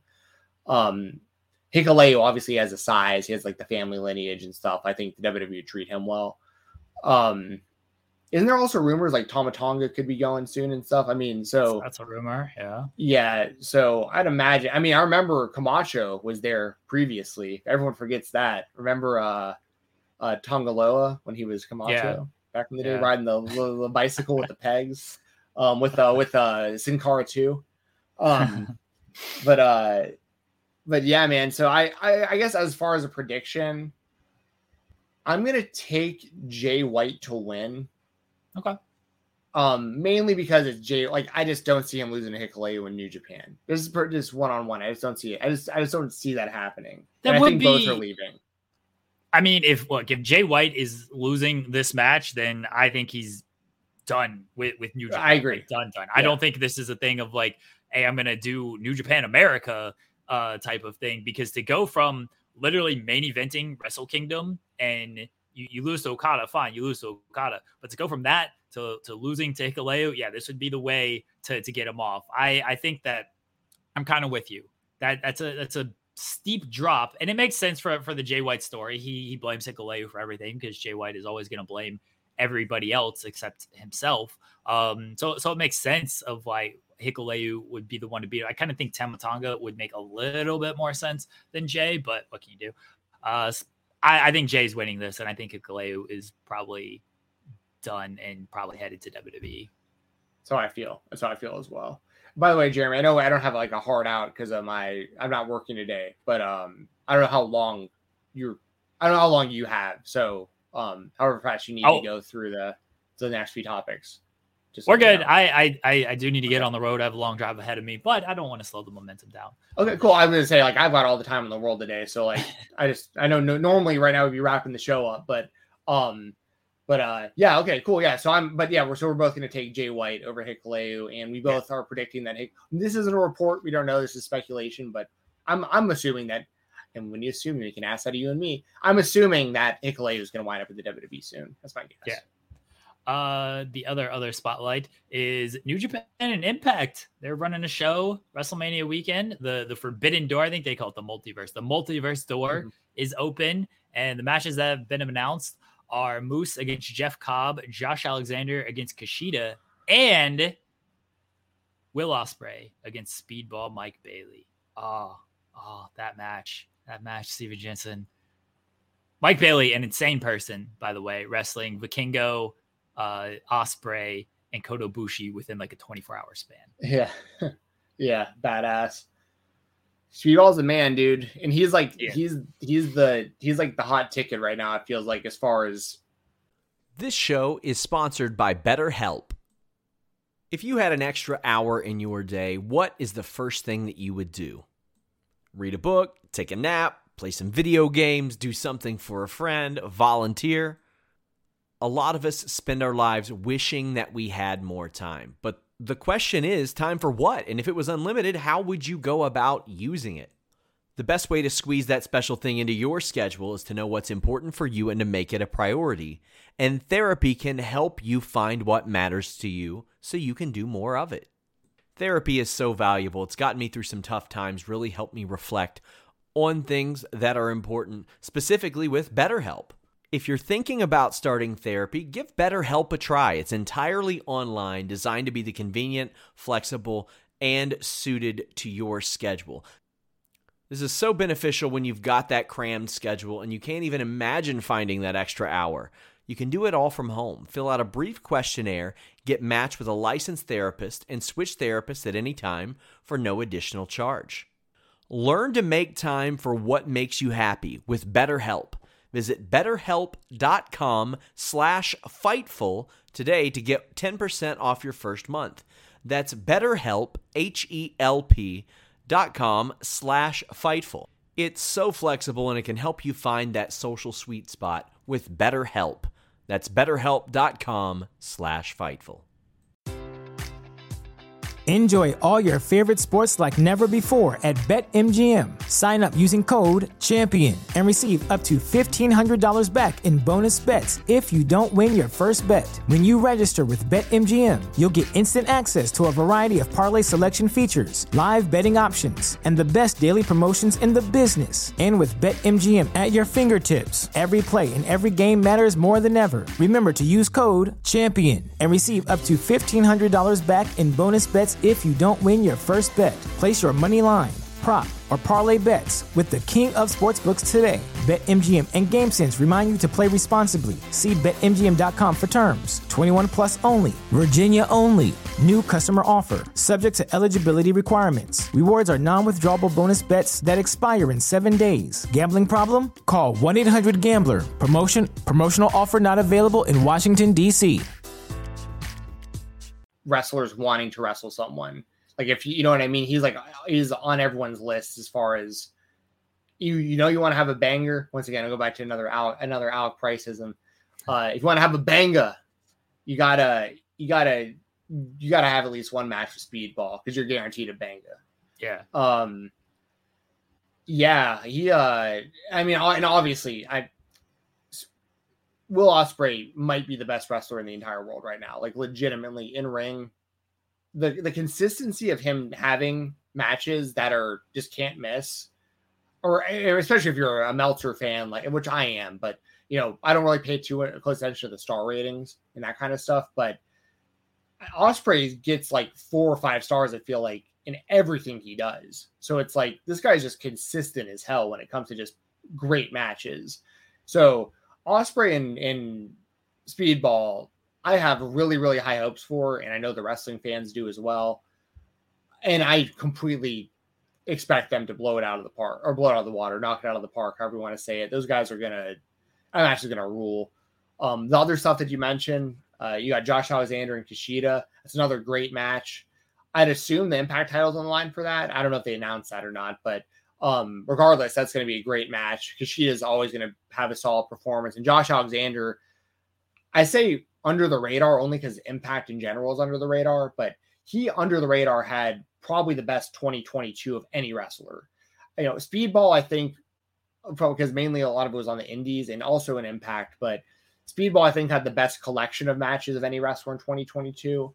But Josh Alexander was consistently great and has made that, has added a new level of credibility, in my opinion, to the Impact World Championship.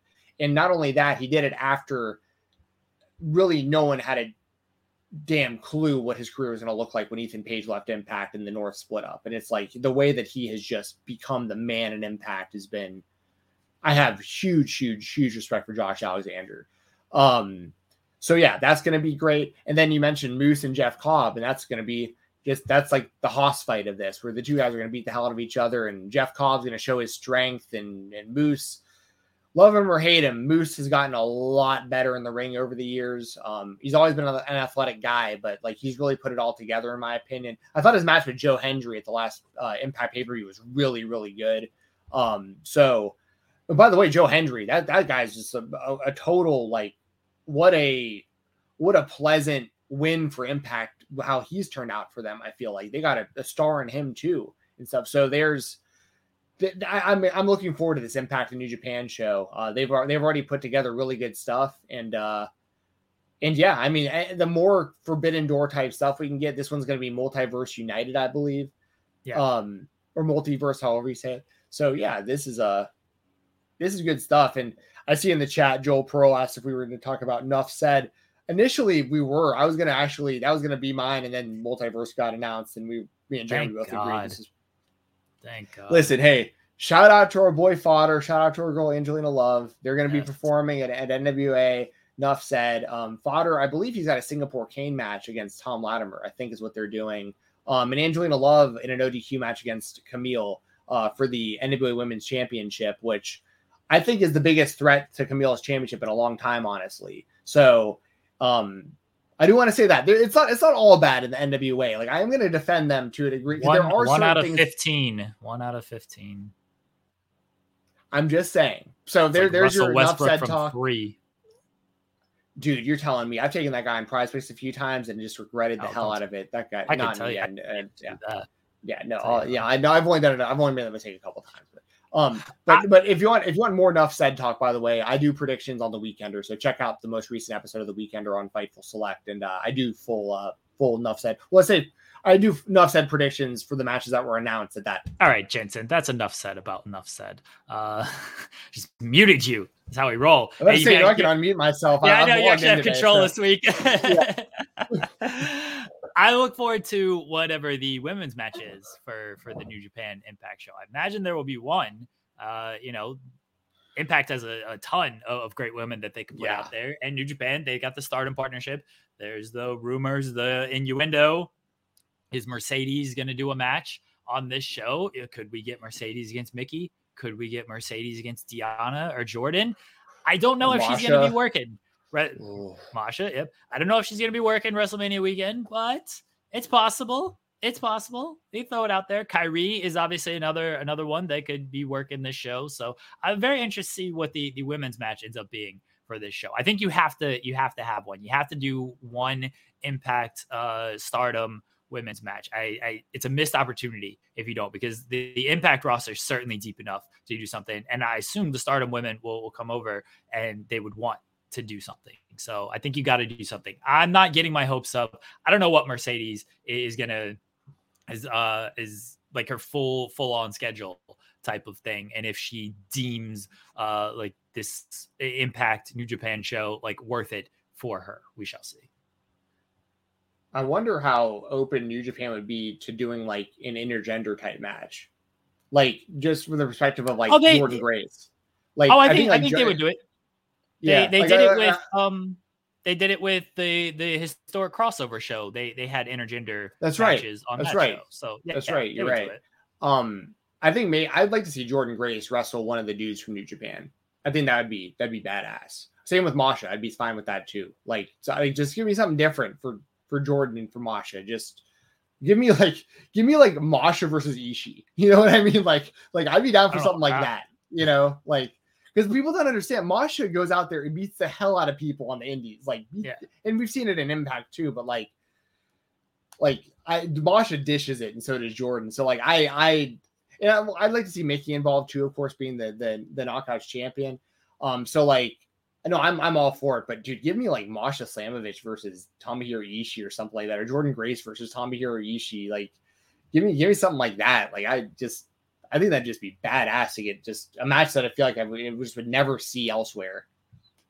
You definitely wouldn't be seeing Masha Slamovich and Tomohiro Ishii anywhere else. So, and look, okay, so when you said intergender, I'm thinking they did the mixed tag matches for historic crossover. I don't know if they would go full on of like, hey, let's have Ishii wrestle Jordynne Grace or anything like that. That I don't know if they would do. They would certainly do like a mixed tag match or something if they wanted to go that route. Sure. Well, yeah, we can get but to your point, they need to get the women involved. Like, the Impact women's roster is stacked, and then you have a lot of attention right now with Kyrie and Mercedes. Like, so you gotta do something with that. I agree. Let's move on to our indie spotlights. I want to give a big motherfucking shout out. Big motherfucking shout out to JCW Jersey J Cup. That is this Saturday, February 11th. It'll air on Fight Plus. It's two events. It's all on the same day, but it's like 2 sessions.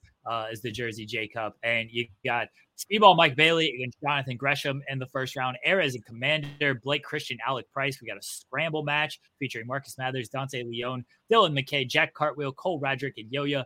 Charles Mason against Billy Starks. Jordan Oliver against Alex Shelley. Joey Janela against Starboy Charlie. Leo Rush against Tony Deppen. A big card, a stacked tournament. Jensen, who's your prediction to win this? Man, that's tough because you can't really do like bracketology for it because of like the way that it's laid out. You know what I mean?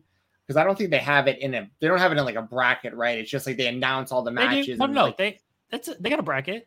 Do they have an actual bracket put together for this thing? Yeah, they have an actual. Hold on, I'll pull it up. Talk. I'll pull up the bracket. Well, I need to see the bracket before I talk because I haven't seen the bracket yet. I know that they.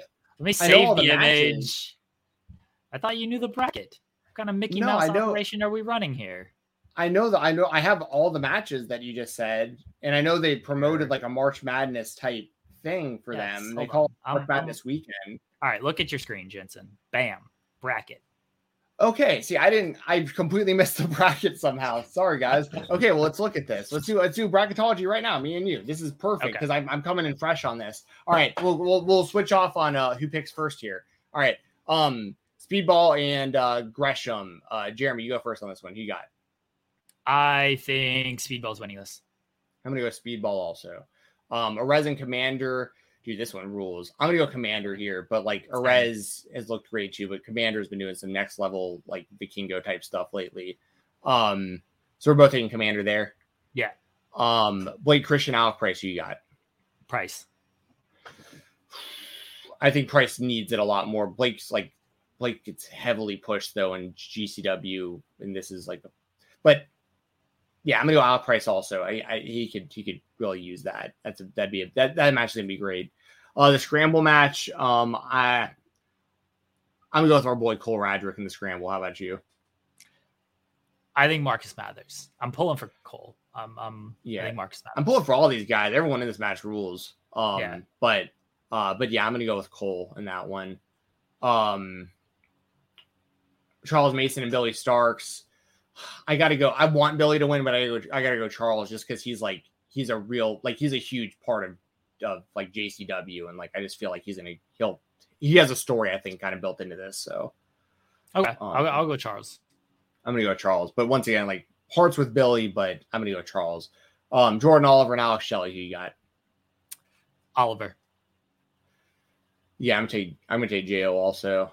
That's a tough one because Alex is so OG, but like I'm gonna go. This is a real opportunity to like highlight, like, you know, put over some talent that, you know, against talent that might be more established. Yeah.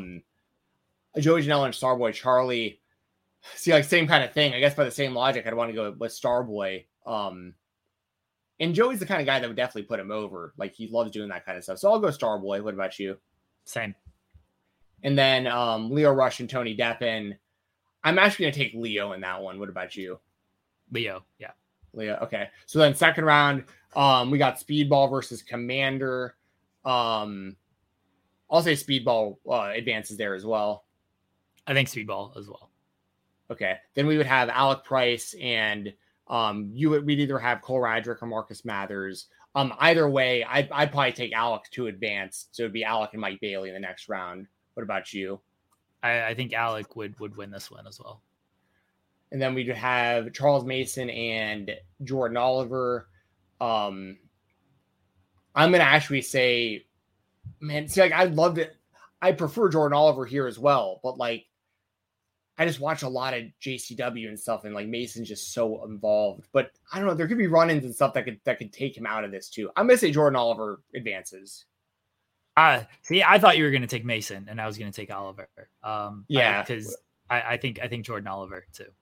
Yeah, we'll both take Oliver there. See, the thing is, I think at some point, like there will be some run-ins that might cost Mason because he has a lot of big-time enemies that could get involved in this stuff.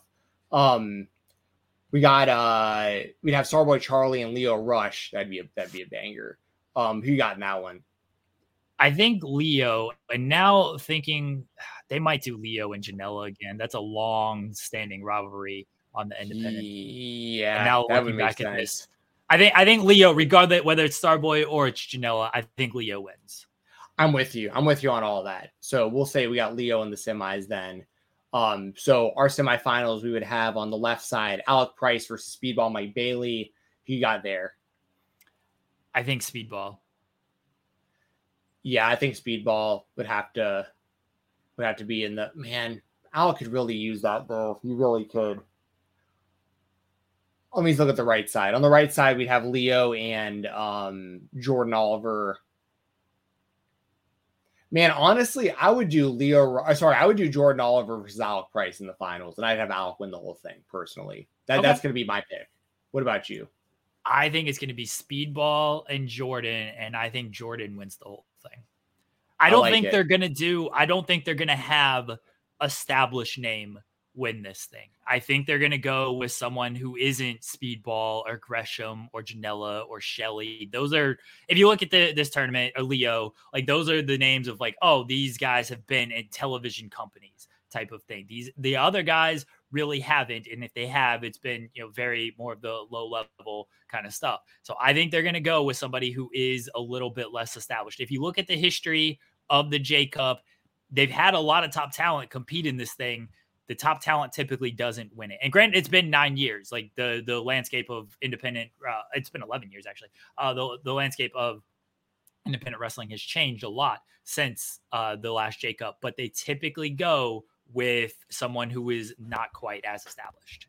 Yes. So I like that. I like all these options that we've thrown out there, but yeah, I'll go with Alec Price winning the whole thing. And if he does it the way that we're thinking, it'd be a huge tournament for him. He'd beat Blake Christian. He'd beat whoever came out of the scramble match. He'd most likely beat Speedball, and then he'd beat probably like Jordan Oliver or Leo Rush or someone like that. I mean, like that's what I'm saying. That's a hell of a tournament. Yeah. I think they're gonna use this to like really establish somebody in JCW, and Jordan is the guy I think they're gonna go with.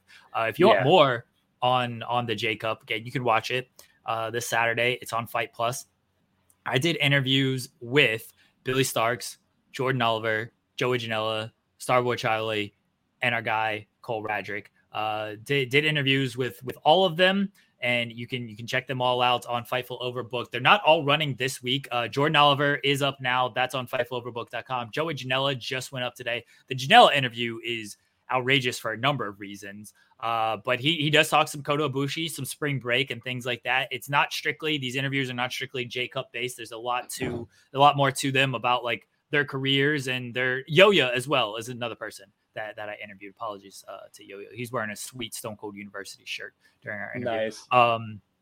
So I did interviews with all those guys. Again, you can learn more about them. You can learn more about the J-Cup through those interviews as well. But go support some independent wrestling and some independent wrestlers out there. And I appreciate JCW for giving me they just threw everybody at me. On Monday, they're like, "Hey, do you want all these people?" I was like, "Yeah, just feed me all these people and let's go. Let's do these interviews." So everybody can go check out those interviews. Yeah, Jeremy's messaging me this stuff, and I'm sitting there at my shoot job, just like, I want to be in these interviews, but I can't. That hurt. But hey, we'll hopefully get all of them or most of them on like a full spotlight interview sometime soon. We've had Cole a few times, of course, but Cole was the funniest one because they're like, "Do you want to interview Cole?" I was like, "I don't know if Cole wants to talk to me." Like we talked so many times, like I don't know if Cole wants to do an interview. He's probably like, "Oh, I'm sick of this dude." And then nice. I told Cole like, "I will do like 20 minutes," and then we went like 35. Cole, of course, fantastic as always. He's like, "Oh yeah, you and Jensen, you guys are the homies." And I was like, "Hey, send me a good message of like I can just be like, hey, yeah, S Jensen sent a write-in question." So I was like, this comes from an S Jensen, and then it was about football. So Cole, obviously, always great. All of them I thought went really well, and I think I'm a terrible interviewer, and I don't think I'm very good at interviews. But everybody was great, and I really appreciate all the time that they gave to me. Look at this guy. Cole Radrick. This is going on the wall behind me somewhere. He made my big wall, so I just got to put it up. All right, last one, Steven Jensen. Paul London is back. He was at AIW this past weekend, competing for the Absolute Intent Championship in a match that featured Derek Dillinger, Joey Janela, Paul London, and I have completely blanked on the last person, and I apologize for that. I'm looking it up. Was Wes Barkley in there? Yes, Wes Barkley. Yeah, apologies to Maserati Wes. Derek Dillinger, Janela, London, Wes Barkley for the Absolute Intense title. That is on, I believe AIW is on Fight Now as well. Yeah, AIW is on Fight Plus as well. Yep. So, look, man, it was cool to see Paul London back in there. Still an absolute madman. He took a suplex bump where it landed right on his neck. And I was like, oh, yeah, this is Please Don't Die Paul London all over again. And from what I've heard, from what he said, it's not even from what I've heard. From what he said, like he wants to continue to keep doing more independent shots. He was off for a while, and now he was back doing AIW. I think so this is part of my conversation with Janela that everybody could watch. Is Janela's like a big fan of Paul London, and he was like, I want to help him out as much as he can. Any bookings that he wants to take, I want to, get him those bookings and stuff. I think we're going to see a decent amount of Paul London WrestleMania weekend. I love that. I've always been a big Paul London guy. He was one of the first like true independent talents that I really got behind as a fan and really rallied to want to see him in the WWE, and then he eventually made it. And I thought he could have been a lot bigger in the WWE. It was like the goofy personality and I guess like rubbing people the wrong way and stuff like probably cost him in a lot of ways. And being associated with Kendrick, who also would carry a lot of heat. They were immature, bad timing for a lot of their career when it came to a lot of stuff. It just is what it is. But in the ring, Paul London has always been like a real innovator. The first time I saw his shooting star press, I was blown away because I was like, up to that point in my life, I'd really only seen like Billy Kidman do it, who did kind of the sketchy version of it where it always looked a little bit off, and sometimes he'd like land on people's heads and stuff with his knees, or like he'd hit the ropes on the way down or something. It was always real sketchy. And I'd seen Liger do it, but I'd also seen Liger botch it before, where like he landed on his neck and stuff. Paul London was the first guy I ever saw do a shooting star press that instead of doing like the take my little Randy Savage here, instead of doing like the full on like the way that Kidman would do it.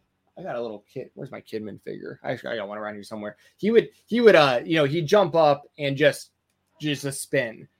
Paul London would jump up, tuck. You can't do it with his figure. It's a bad example, but he would tuck like midair and then go, which I'd never seen before, where he'd go like, instead of just like a fluid motion, he'd go up, then tuck his knees midair and do this. Like it just looks so much cleaner. And he looked like he was getting so much air.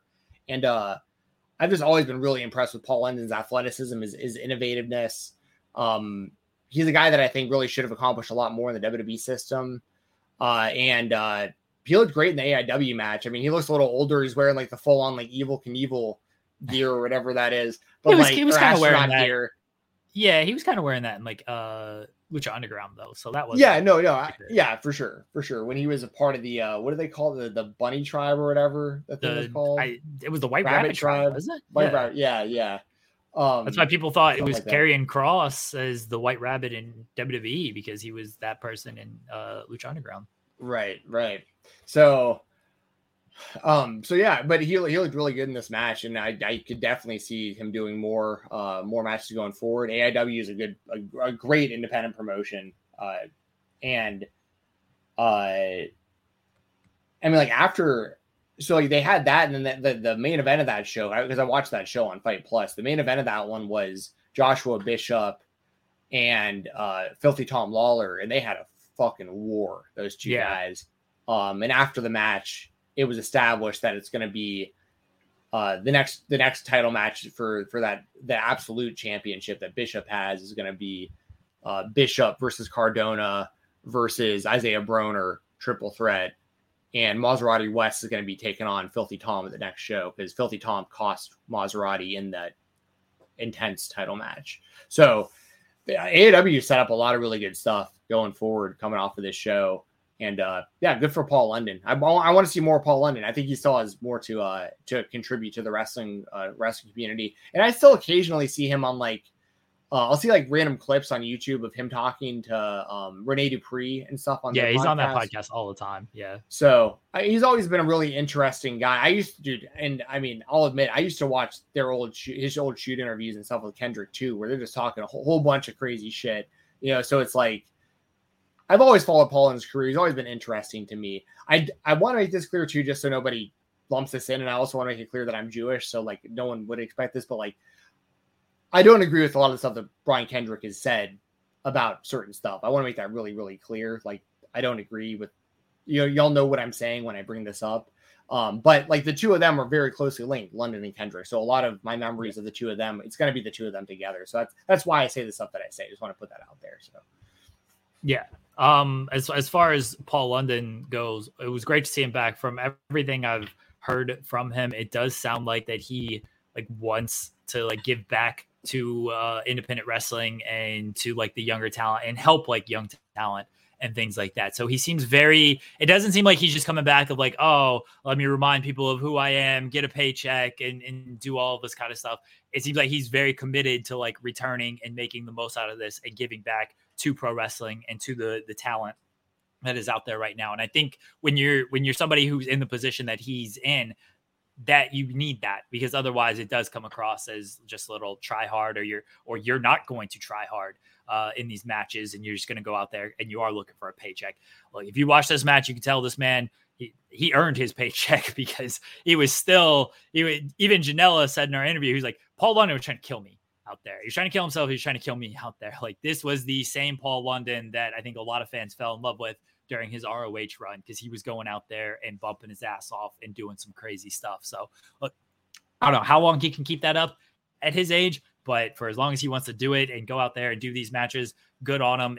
I think it's good for independent wrestling. I think there are a lot of guys who could learn something from Paul London, and it sounds like he's going to be able to get kind of any booking he kind of wants throughout the year. So that's why I said I think you'll see some cool matches with him at GCW. I would be very shocked if he is not in GCW sooner rather than later. I'd be even more shocked if he's not on spring break in some capacity.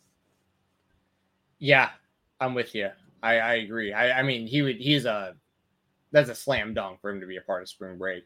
I think I saw one of the headlines that you just put up that Janela is he unsure he's gonna do the clusterfuck or not this year? But yeah, the way he was talking is like, it's only going to be one night. The clusterfuck is, a 1 hour show or a 1 hour match typically. And the way he was talking is like he wants to make sure everybody kind of has time when it comes to these matches. I mean, Kota Ibushi is the only person that's been announced for the show so far. Obviously, I imagine Janela will be on the show in some capacity. He wants to do a little bit of everything, so it doesn't seem like the clusterfuck is going to be part of the show this year. He actually told me that Saudi Arabia was looking to purchase it, and maybe they will run it as a CGI event. Yoko is going to be part of it. Ultimate Warrior is going to be part of it. They're trying to get Omos. He wants to do Omos against Giant Silva as part of Spring Break. So look forward to that. The Janela interview is wild and absolutely wild. I'm going to plug that and I'm going to get out of here. So the Janela interview, it's up now. It's on Fightful Overbooked, the full thing. It's there. I did do the one article, Joey saying Josh Barnett was the guy who got Kota Ibushi for WrestleMania weekend. Apparently Ibushi, big Josh Barnett fan, big fan of Bloodsport, fan of GCW. And he reached out. Josh Barnett kind of set it all up. Kota wanted to do Bloodsport, and then that turned into doing Spring Break as well. So he credited Josh Barnett for getting all that together. Go check out the Joey Janela interview. Jordan Oliver interview is also up. And then I got like 4 more dropping over the next week or so on Fightful Overbooked with top independent talent. Again, Billy Starks, Cole Radrick, Yo-Ya, and who else? Starboy Charlie are all up there as well, or will be coming up there. So, and shout out to JCW for setting those up. I appreciate that. Everyone go to FightfulOverbooked.com. We will have a special episode of FMC tomorrow at 11 a.m. That is the only thing I plan on doing on my vacation. Otherwise, I'm technically clocking out, and wrestlers stay out of trouble. Don't do anything. Welcome back, everyone. Oh my God, Steven Jensen, what are you doing? Sorry about that, guys. I wanted to make sure the video would work. I apologize.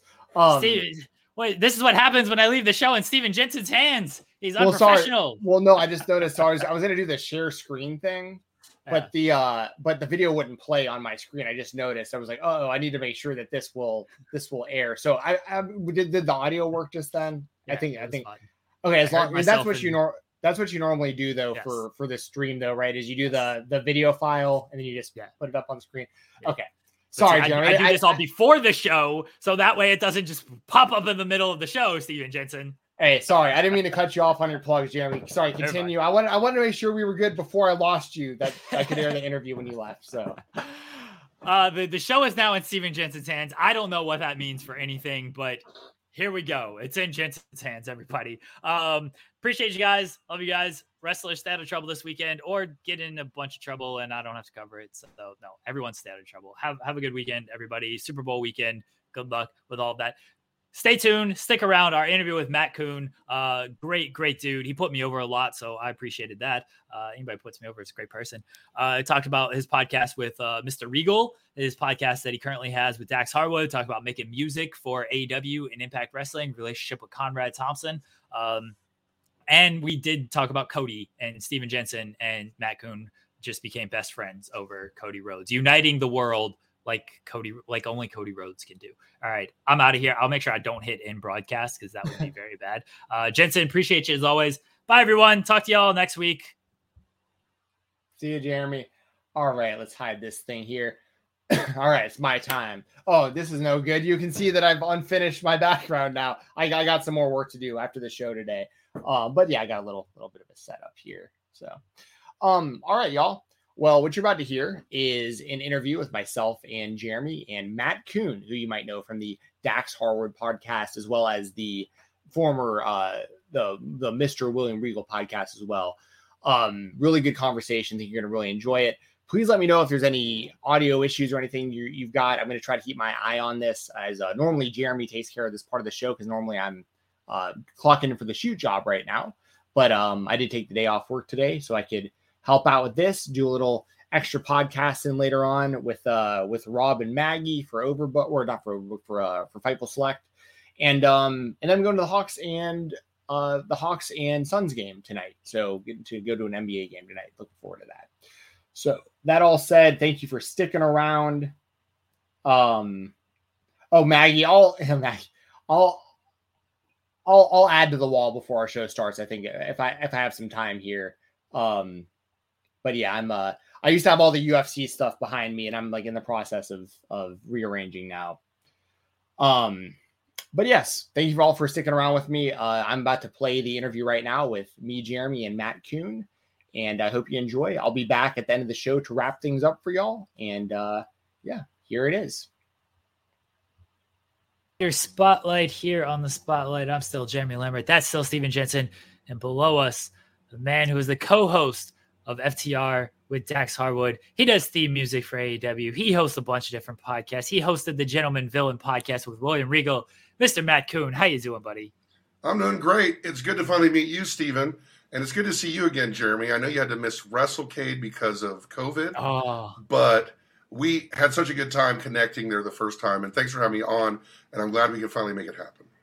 I mean, we were talking off air about this gentleman. We'll bring him up on the show. Our buddy Cassidy Haynes from Body Slam, a great guy, and he connects everybody in the world of wrestling. I just did an interview with Jordan Oliver, and he talked about how he was hanging out with Cass and put him through the ringer in the gym, and just talking about what a nice guy Cass is. So yes, Cass is the absolute best, and he was the one that introduced us at wrestling. Absolutely.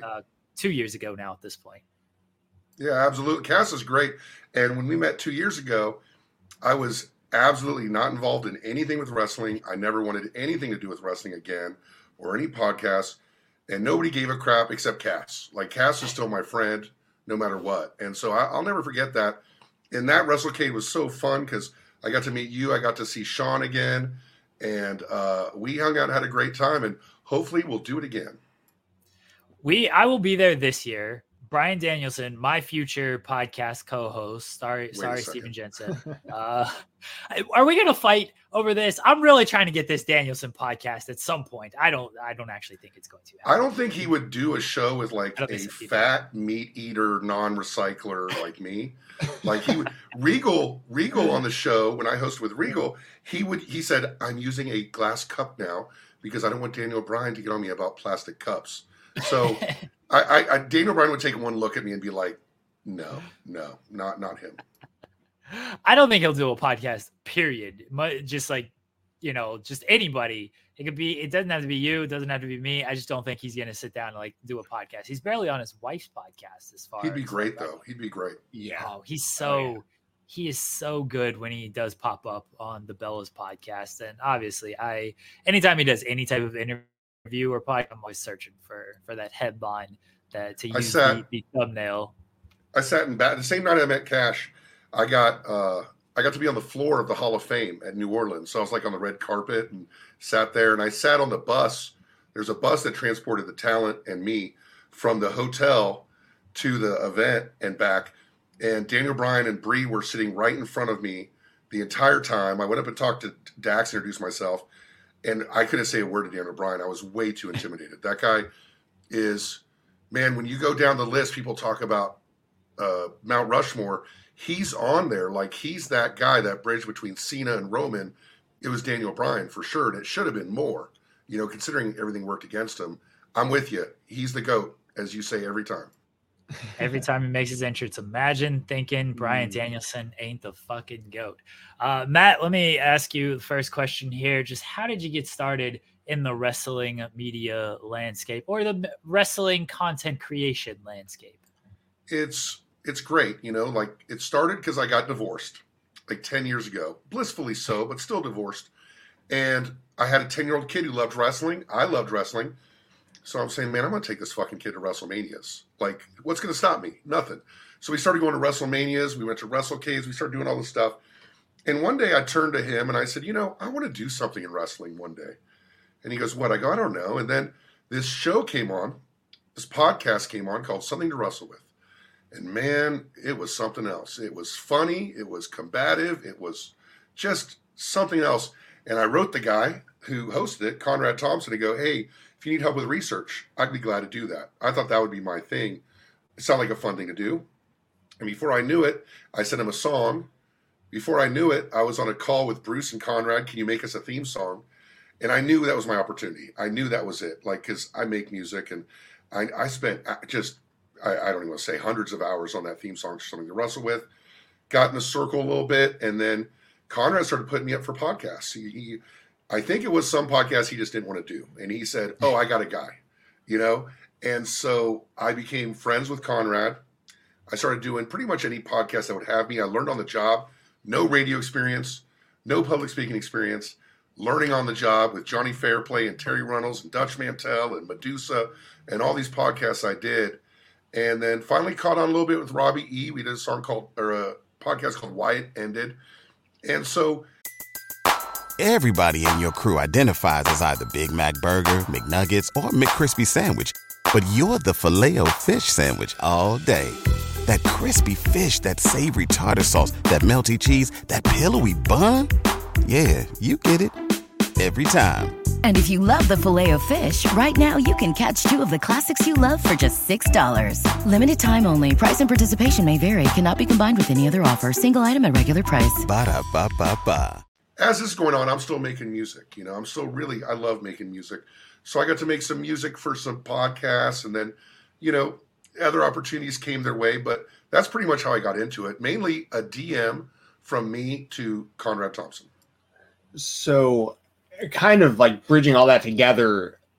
So you obviously had to have been a really big fan to like have the knowledge to be able to do these kind of shows and have the confidence to like put you in those kind of positions. And I know you said you didn't have like any kind of formal like radio experience, but was it something you always kind of had in mind with your music background that you wanted to do something in radio? And I guess, are you just a massive wrestling fan, like lifelong, to the point where you just love it so much, you just got involved, and the next thing you know, like, did they like your voice? Did they like your research? Like, it had to have been more than them just giving you an opportunity. You know what I mean?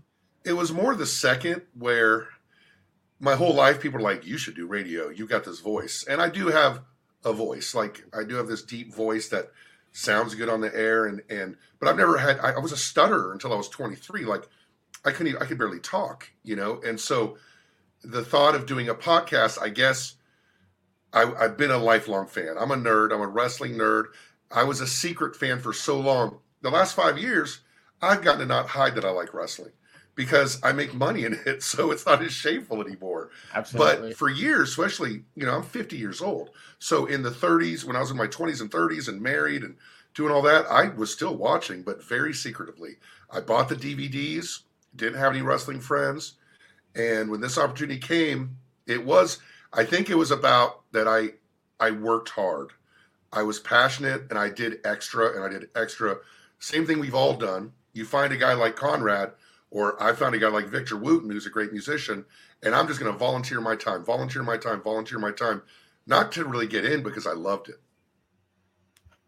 It's definitely, I mean, hard work, especially in this line when it comes to wrestling, just will get you everywhere. And then the people who, you know, for whatever reason, decide it's not for them, or they come down from it, they don't get those opportunities. But yeah, just, it is funny how anybody can get wherever. When you just said it was a message to Conrad, hey, I'll research. And then it just ballooned from there and turned into various podcasts. Now you did mention, you know, when we met at WrestleCade, you said, I'm done with everything. Like what happened between of, hey, I'm doing all these podcasts, and then, all right, now I'm just kind of done here. There was definitely a falling out with me and Conrad. There was definitely a falling out, and it had to do with a third party, a third person who still works with him, who did something awful and terrible to me. And I took it on the chin, and Conrad is the most brilliant person in the world. Like, he's literally probably 170 IQ genius. He is the smartest person I've ever met. So I was mad at him because I knew he could have figured it out. So I didn't even say anything. I didn't say anything to you when I met you. I just said, I'm not doing it. Didn't say anything to anybody. Eventually, Conrad figured it out. And he really pursued the friendship, like hard. He really pursued the friendship again. Not working again, but the friendship. And so I was open to that. He had to fight for it because I was just like, bro, I'm done, because that's me. But Conrad's a good guy. He's a good person. And when he realized what happened, he did all he could on a friendship point to make it right. But I told him, I said, Conrad, I'm never going to work with you again because I can't, you know, that it was a really bad situation where my trust was betrayed and treated badly. And I feel like people should have had my side who didn't. But I said, I'm never working with you again, but I'll be your friend, of course, because he was so consistently beautiful about this. And in our friendship, Conrad has done a lot for me. Like, there's no disputing what kind of person he was. But business is business. And I treat a little differently than he does. But I said, I'm never working with you again. He's like, okay, sure. And Conrad, I sent him a text about Regal because Regal was on AEW. I go, bro, your podcast with Regal is going to be awesome. He's like, do you want it? I'm like, I'm not producing anymore, dude. I'm done. I'm not doing this. He's like, no, do you want to host it? And I'm like, that motherfucker. Look at him. He got me.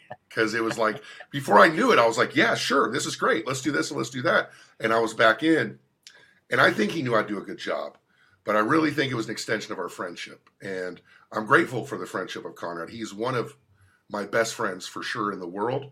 But there was a falling out. That is the long story of the falling out and the third party. And I'm glad that's behind us now. What's it like being a lifelong fan, like a big wrestling nerd, like so many people like me and Jeremy, like people that watch this, is very relatable.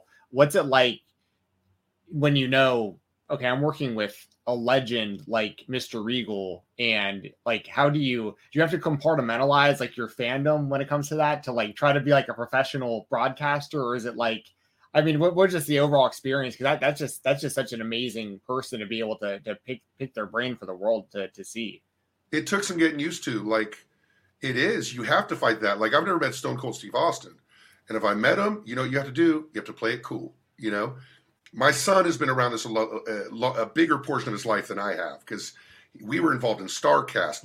Matthew played the business bear at StarCast. Like, he did signings with Cody as the business bear. Like, and we're talking about a 14-year-old at the time who's obsessed with the Elite.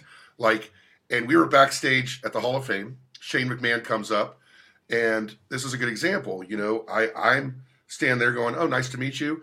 And Matthew goes, hey, are those the Jordans you're going to wear tomorrow?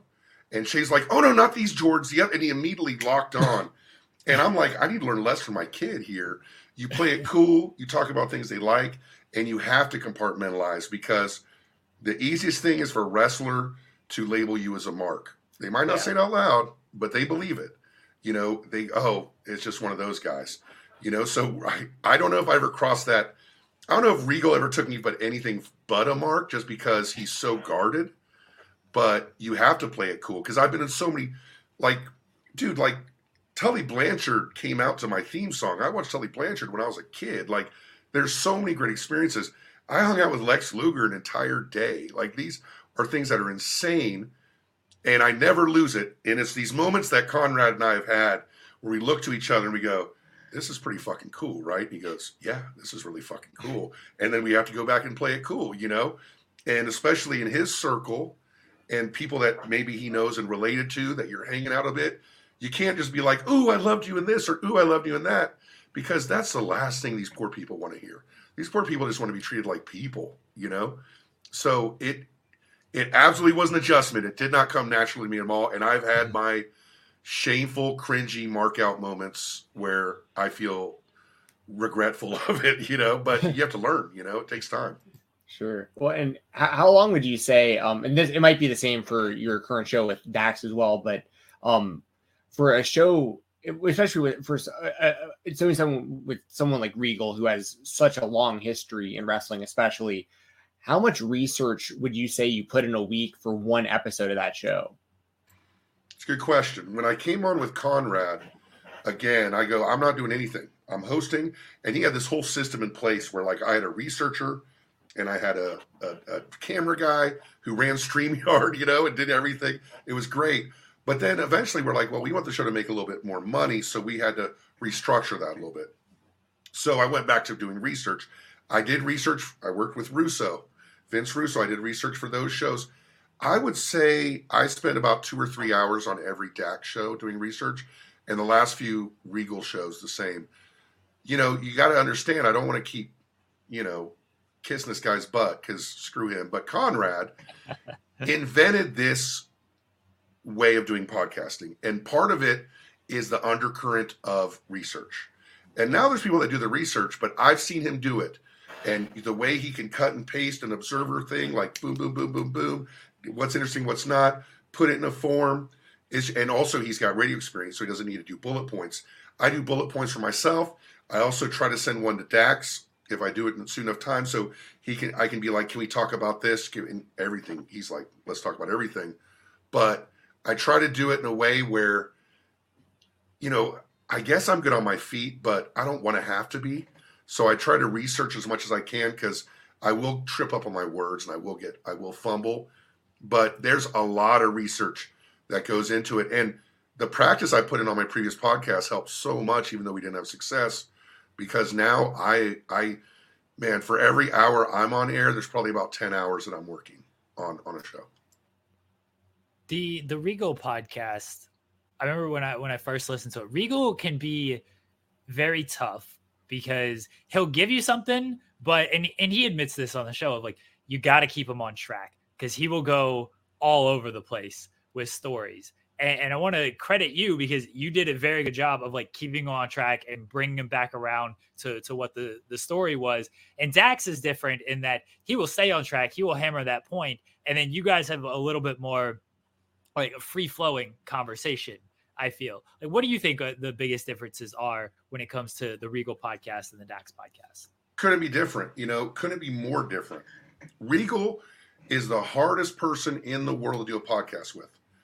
Mr. Regal, let me say that. Respect, like the guy, respect what he's done. But our first show, I met him the day of our first show on Zoom like this. Okay? So he had the research.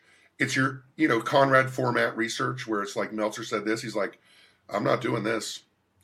I'm not talking about what Meltzer said.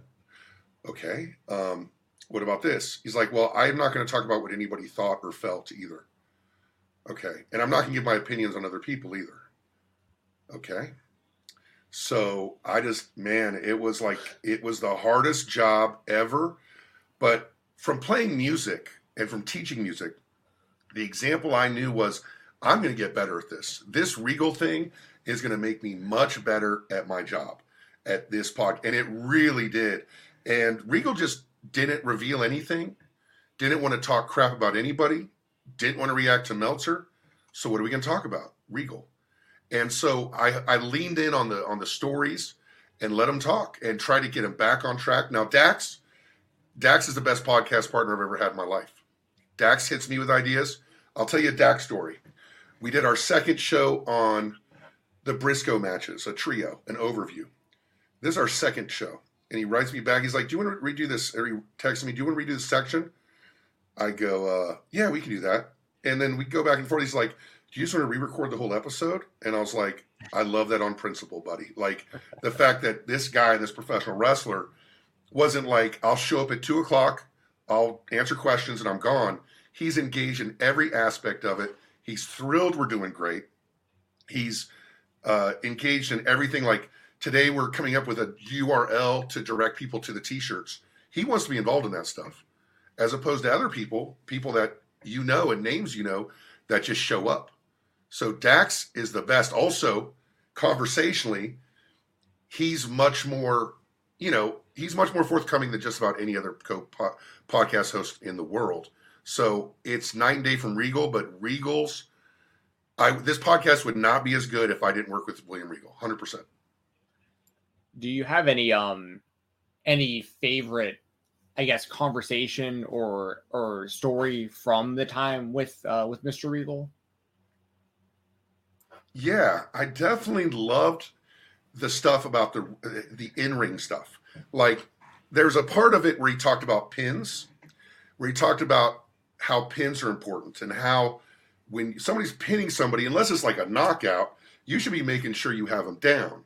You should hook the leg and press their other shoulder down. John Moxley does it every time. John Moxley always grabs a wrist and puts it down. And you see these lazy pins. I don't call them lazy. I'm not a wrestler, but Regal would call them lazy. And so that's one example. He also talked about magic fingers. Magic fingers is when a wrestler touches somebody's head and they magically stand up, right? And so instead of grabbing their hair, he just magic fingers. He didn't like that. He wanted everything to look real, but he gave specific examples. He also showed me that your thumbs need to be parallel when you're doing a wrist lock. Parallel on a wrist lock to get the pressure on. Like that stuff was really important to him. So now when I watch wrestling, there are many things on a technical level that I noticed that I never did before. And Regal's very passionate about what he believes is right and wrong in wrestling and the way things should be done. And also, though, accepting of things that work. Like he didn't mind Orange Cassidy, but he also hated magic fingers and hated lazy pins. for him, was it more so the idea that someone like Orange Cassidy is so over that clearly what he's doing is working, so there's a little bit more wiggle room with that kind of stuff? It goes in contrast to, like, say, a Jim Cornette. This isn't what I grew up with, so screw it. I hate it. Regal is more like, if it works, it works. You know, he is, and Dax is the same way, talking about the Young Bucks. You know, he's like, hey, I can't do that shit. But when they do it, people seem to like it. So I'm for it, you know? And that's the same way with Orange Cassidy and Regal. He gets the idea. They get the idea that the most important thing in wrestling is connecting to fans and getting over, as opposed to sticking to tradition in the face of possible opposing logic. Gotcha. Also, really quick, I also wanted to mention, as we're going back and forth between Dax and Mr. Regal here, I saw today, it was all over my Twitter timeline, the quote from Dax, from y'all, about the 1A and 1B Young Bucks, FTR, kind of their mindset going into AEW, or back in 2021, those conversations with Tony Khan. What's it like for you as a fan and professionally? What's the kind of feeling you get when you see your work so heavily a part of the conversation on social media? Like, is it something that you really enjoy that it's out there, or is it something you get nervous about because you're like, oh, here comes all the opinions? Or like, how do you feel about when like you kind of break news in the wrestling space? If I'm being honest, I would characterize it as pretty fucking awesome. I love it because I'm trying to promote a podcast. But at the same time, even when I worked with Conrad, you know, I produced something to wrestle with, and What Happened When, I would call Conrad and I would say, hey, man, do you want this on the air? He's like, what'd I say? I'm like, you said this. He's like, better cut it out. So I'm not trying to hurt my podcast host, but I also am not beyond exploiting every bit I can to promote in the most competitive podcast segment possible, the wrestling podcast. I love being part of the conversation because it helps promote the podcast. I am a little scared, not really scared anymore, because the people who hate me, and it's fine. But the heat aspect of it, you know, like there is a segment of people who hate that Dax has a podcast, wrestlers and people in the business. And it's not because of what he says, it's because of the subjects he talks about. And, you know, you're not supposed to talk about this. You're not supposed to talk about that. Not so much the words, but more the subjects. And the fact that I'm the guy sitting there prodding him and pushing him and asking questions, I think sometimes I get heat for that, but I will say I have heard from many, many wrestlers, and I wish they would freaking tweet about it, about how much they love the show. And so I hear from at least one, oh my God, wrestler a week. You know, I happen to know, let's say 2 out of the last 5 Royal Rumble winners like the show and listen to the show, you know, and you know, that's there's I guess a world champion of the last couple of years hates the show. And so it's a really interesting thing to see that social media. But honestly, I do love it and I do want it because, dude, there's 5,000 podcasts out there and we want to be part of that conversation. And if we're not, there's good podcasts like Albus podcast with Matt Hardy is great, but you have to become part of the conversation and get yourself out there and find that. That's a big part of it, is becoming part of that conversation. I always appreciate that you send me these podcasts early, because I know you appreciate that Fightful does the article. We get picked up by a lot of stuff and we try to get it out there and like, hey, this is where you can listen to it when it goes live. Here's an early sampling of everything out there. It helps us. I feel it's helped you. The CM Punk thing was, I thought, like a monster when we posted everything that Dax said about that. And of course, everybody's linking back to us, and then everybody's linking to the podcast and everything. It was like, hey, this is a nice partnership here. But I've told you this, and I was going to praise you. I've praised you in the DMs. I'll praise you here on air. The Dax podcast is one of just my favorite listens. If I wasn't writing a million articles a day, listening to a million podcasts a day, I would listen to the Dax podcast because the conversation is so good. And because he is so insightful and he's not afraid to talk about stuff. And I think that is a big thing, especially with wrestlers who are in the position he's in, they will be very afraid to just, they'll dance around certain topics and everything. And Dax he's very honest. He will catch himself in saying like, I felt this way. This is how I felt. I understand it's by the time everybody listens to this, the podcast will be out. When he's talking about the Young Bucks, he's like, this is how I felt with everything. Like, I don't know how they felt. If they felt this way, I completely get it. He does a very good job of like putting it that way of like, these are my feelings, but he's very honest with that stuff. And you don't find that in a lot of the podcasts and a lot of the interviews. And I know that's a good job on you to ask him these questions. And it just shows the kind of person he is of like, I'm willing to do this no matter what kind of the maybe repercussions might be.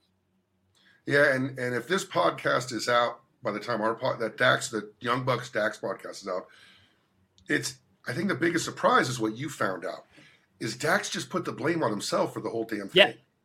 Yeah. And I talked to him about it afterwards. I go, Dax, it doesn't feel like that's who you are. It feels like it's who you want to be. And he goes, yeah.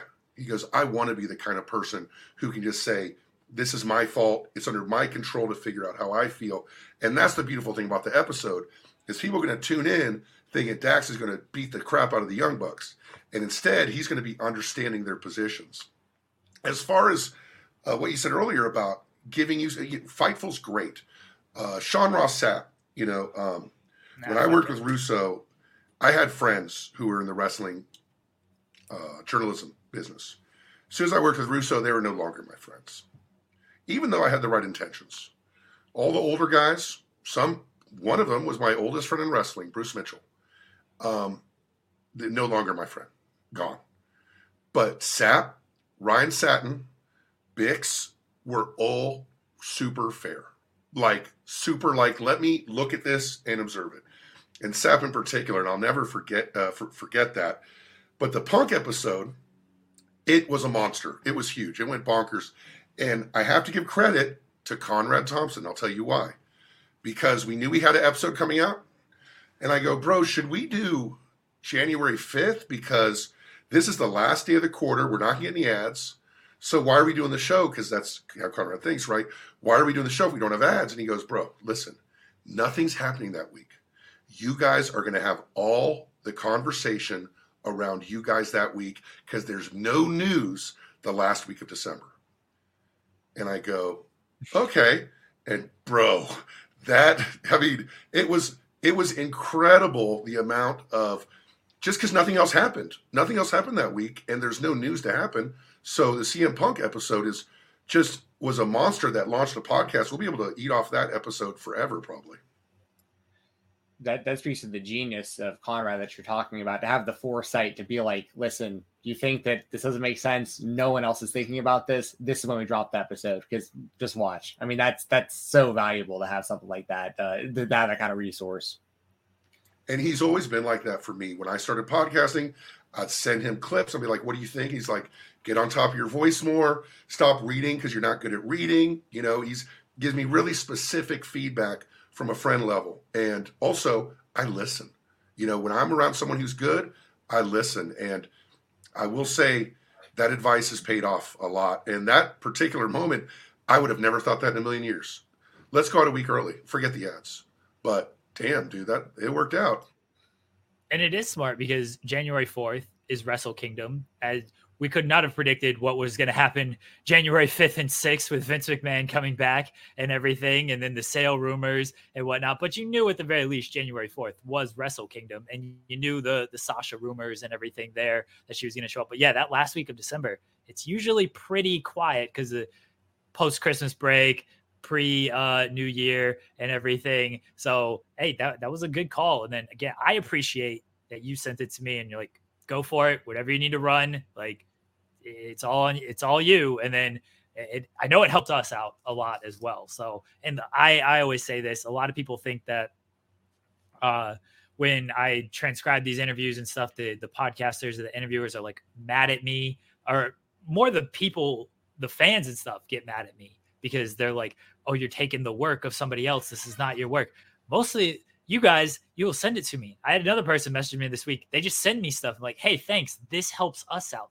We all work together here. There's not a rivalry between transcribers and podcasters that I think people might think there is. I've done multiple audio interviews with independent wrestlers at just like local shows, and we always put the audio up on either Select or wherever it winds up on the Fightful platforms. But to Jeremy's point, I can't tell you how often they tell me, they're like, don't really care where the audio heads. Like, if we get some articles, like, we really could use like just something written about us. And it's like, so it's so valuable having both of that. And I think fans, I'm glad you brought that up, because I feel like fans don't understand that. Well, not that they don't understand, but maybe they don't think like that. Anyone who would complain about that, I think it's equally valuable to have the written out there with like the headlines and the big thumbnail image and stuff. And it gets people interested, then it directs you right over to the show. Yeah, it's been like 2 or 3 years since I've done a wrestling podcast, and things have changed so much. So I'm like, wait a second. They'll transcribe it for me and put it in an article for me? Right. Because the way it used to be is I had this mailing list, like Meltzer, Nick Houseman, blah, blah, blah, everybody, Sapp, everybody. And I would write bullet points, and I would have, here's a quote from the show, and hopefully someone picks it up. These podcasters now don't know how good they have it. You got a guy like Jeremy who's literally transcribing us, putting out press releases for us. Like, that's how they should look at it, because it is such a beneficial thing to all of us, and that's why you're always like, thank you. And I'm like, no, thank you. And you're like, no, thank you. And I'm like, no, thank you. Because this used to be work, and now it's taken out of my hands, because it also shows why Fightful is leading kind of the wrestling industry right now, or the wrestling journalism industry right now, because you guys do the work. You're not resting on laurels. You're putting in those hours, and it's paying off, absolutely. Yes, sir. The biggest Cody fan in the world right here. I love Cody Rhodes. I'm so happy with what I saw last night. I have confidence they are going to go all the way with him here. So that's what I'm. I love Cody Rhodes professionally, and I love Cody Rhodes personally. Cody Rhodes, have you met him? I actually went to high school with him back in the day. We were on the same wrestling team at Lassiter in Atlanta. So I have this unique perspective of like seeing his high school wrestling career, like through OVW and like everything like since. I'm massive fan. So I'm very heavily invested. I have about 2 decades worth of investment on seeing WrestleMania go his way. So, I unfortunately don't have like constant communication with him currently, but whenever I get the chance to see him, he's honestly, he's a great guy. So I'm glad all the success that he's having. Well, it's not like we're buddies or anything, but he knows who I am. We know each other. And the funny thing about Cody is the guy who is most like his on-air character. There is no difference same suit, same look on his face, the way he talks about things and how proper he is and how professional he is. He's that guy all the time, and he never takes a break off for being Cody Rhodes. I love that about him. And the journey he's been on, I am just thrilled for him. And I think he deserves every damn bit of it, and I hope he gets, as big as a Sami Zayn fan I am, I hope he gets all of it. Well, that was my next question, because this is actually a question we can kind of ask some of our guests leading up to WrestleMania, because it is a big conversation. If it was up to you, would you go with Sami Zayn winning the title off of Roman Reigns, or would you have Cody Rhodes do it? At this point in time, I'd go with Cody. There was a point in time I liked the idea of Sami getting an injury angle and sitting WrestleMania out and Sami getting the SummerSlam main event. I like that idea at first. But now they've gone this far, you got to go with Cody, because, first of all, Cody's story is still great. And Sami's story, while it burned really hot, it might fade as quicker as a result. But I think the answer is Cody's got to get really involved in the Sami thing. Cody's got to be the white knight to Sami. He's got to rescue Sami. He's got to put Sami on his shoulders. He's got to say, Sami deserves this shot, but I've got it. I know you guys are with him, but please come with me, because Cody can pull that shit off. Cody is the guy, and I believe people in WWE, I believe people in the TV industry believe Cody's the guy. And that's important. That's why Kofi lost the title so quick, because they wanted Brock to have the title. And I believe if Roman's going to take some time off, or Roman's not going to be around forever, or Roman doesn't need the title, it's got to be Cody. And I love Sami Zayn. 5 years ago, 6 years ago, I'm talking shit on all these wrestlers in front of Conrad. Conrad goes, who do you like, Coon? And I'm like, oh, whatever I say, I'm dead, right? And Matthew goes, he likes Sami Zayn. And Conrad goes, Sami Zayn? So now I'm a huge Sami Zayn fan, but I think him as champion is miscast. There's no reason he needs it. This Elimination Chamber should be the big moment. Montreal, everything, and then they'll figure it out for WrestleMania. Probably Usos versus them. Jay does the real turn, the delayed turn, and then they do it. But Cody's the guy. Like, it's Cody. Look at him. Like, look what he did last night. Cody's going to take. He's going to take it. It's his, and he's going to take it. Yeah, I'm with you 100%. And I'm also with you on the idea of, and I think this is going to kind of prevent the fans from potentially turning on Cody, is the idea of it's Cody. The bigger story is Cody, Owens, and Zayn are taking out the bloodline collectively. Like Owens and Zayn get the tag titles off of them. Cody gets the world titles off of Roman. And then we kind of have like a new landscape going forward for the WWE. So I'm hoping that's how things play out as well. Jeremy, I think, is a little bit different. I think Jeremy wants to see Sami Zayn win this thing at Elimination Chamber. Is that still where you're at, Jeremy? Oh, Jeremy's a troll and wants whatever is going to make for good banter on our show, Steven Jensen. Fair enough. I do think, look, man, that pop that Sami got when he attacked Roman, like, sometimes you just gotta. You got to pull the trigger on this stuff. And he's so hot right now. I get the point of he is very hot right now. What's the story afterwards? Cody has always been the long-term play. I totally get all that. I feel like it's tough to just miss that moment of Sami winning that title in Montreal and instead having him lose that match. Kevin will probably save him after. That'll be the big pop. But man, him winning that title in Montreal just feels like such a moment that you need to capture. But then you lose. Like, what do you do at WrestleMania then if Sami wins? And that's the issue is, like, where do you go from WrestleMania? I think you just do Cody and Sami at WrestleMania. I understand in the story it might not be as great. You got 800 writers. You got your Reddit gift basket booking. Figure out the story when it comes to that. But Sami, sometimes you got to make that moment. But I get it, especially because I don't think this is a situation where. And people who are listening to this now have probably just heard Steven Jensen and I talk about this for half an hour on our show. Yeah. I don't think this is a situation where people are going to turn against Cody. You ain't turning against Cody. That man is so over and so beloved by the audience that it's not going to be like, oh, we want Sami. Sami will unfortunately lose at Elimination Chamber. And then the next night on Raw, Cody will say something or do something and be like, let's go, Cody. Let's get into WrestleMania. We're all in on Cody. Well, they kind of alluded to it last night, like Cody, like getting them to chant for Sami. Like he's not avoiding it so that it's not going to, he's like getting out ahead of it. It feels like, yeah. He's so really smart. Like, I do love Cody. Here's the thing is that, if Sami wins, you could go Sami versus Cody on Saturday, this babyface, battle for the ages. Cody wins, handshakes, but he's got to take on Roman on Sunday. Like, Cody 2 times works for me. Roman 2 times doesn't. And people compare to Daniel Bryan, and the difference between Daniel Bryan and Sami is that there was no Cody Rhodes at all during the Daniel Bryan thing. It was Dave Bautista, who people were waiting to hate. People were waiting for this to turn on this guy. So they're not going to turn on Cody. And if they do, I have faith in him to turn it around. Like, Cody's a dude. Yeah. He's going to put himself through a flaming table again to turn. I was there live in Atlanta, dude. Great moment with man. Andrade. Yeah, I got to see him do that live and the cage, the moonsault on Wardlow. Got a couple good AEW Cody Rhodes moments. While I referenced both of those in the Dax podcast this week about him putting over the younger talent. Wardlow in the cage, setting himself on fire. Darby, Sami, like, dude, the guy just gave and gave and gave. Like, you can't have any issues with how he was in AEW. At least, I don't know, behind the scenes, but front of the scenes, he was awesome. And he set himself on fire, like, for real, like, it's insane.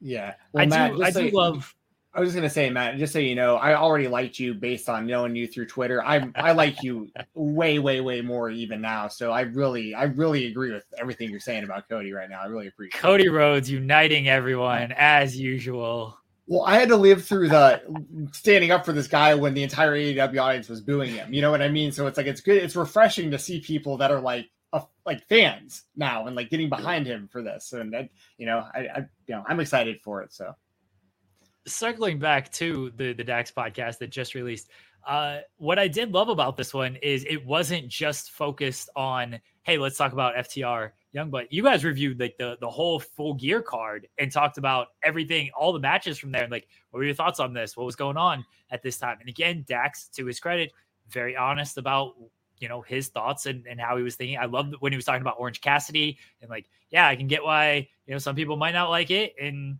you know, at first I was kind of weary, but like, then you understand what he's actually doing. Like, you can't say he can't work. Like, you just can't say that. And once you get it, you get it. But I love that he, again, unafraid to just kind of talk about his peers in that manner.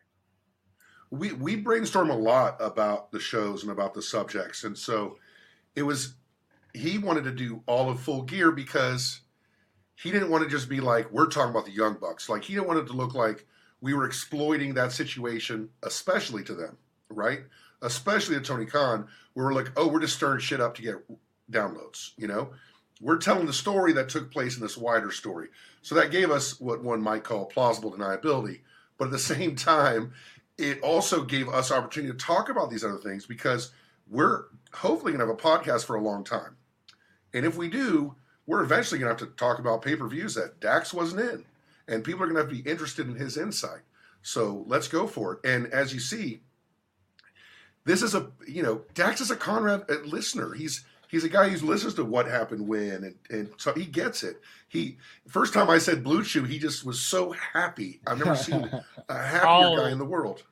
The ad read that you guys are doing with Blue Chew, and then his daughter comes in, and this is one of the greatest moments in podcast history. I think it was the dog collar episode that you guys did.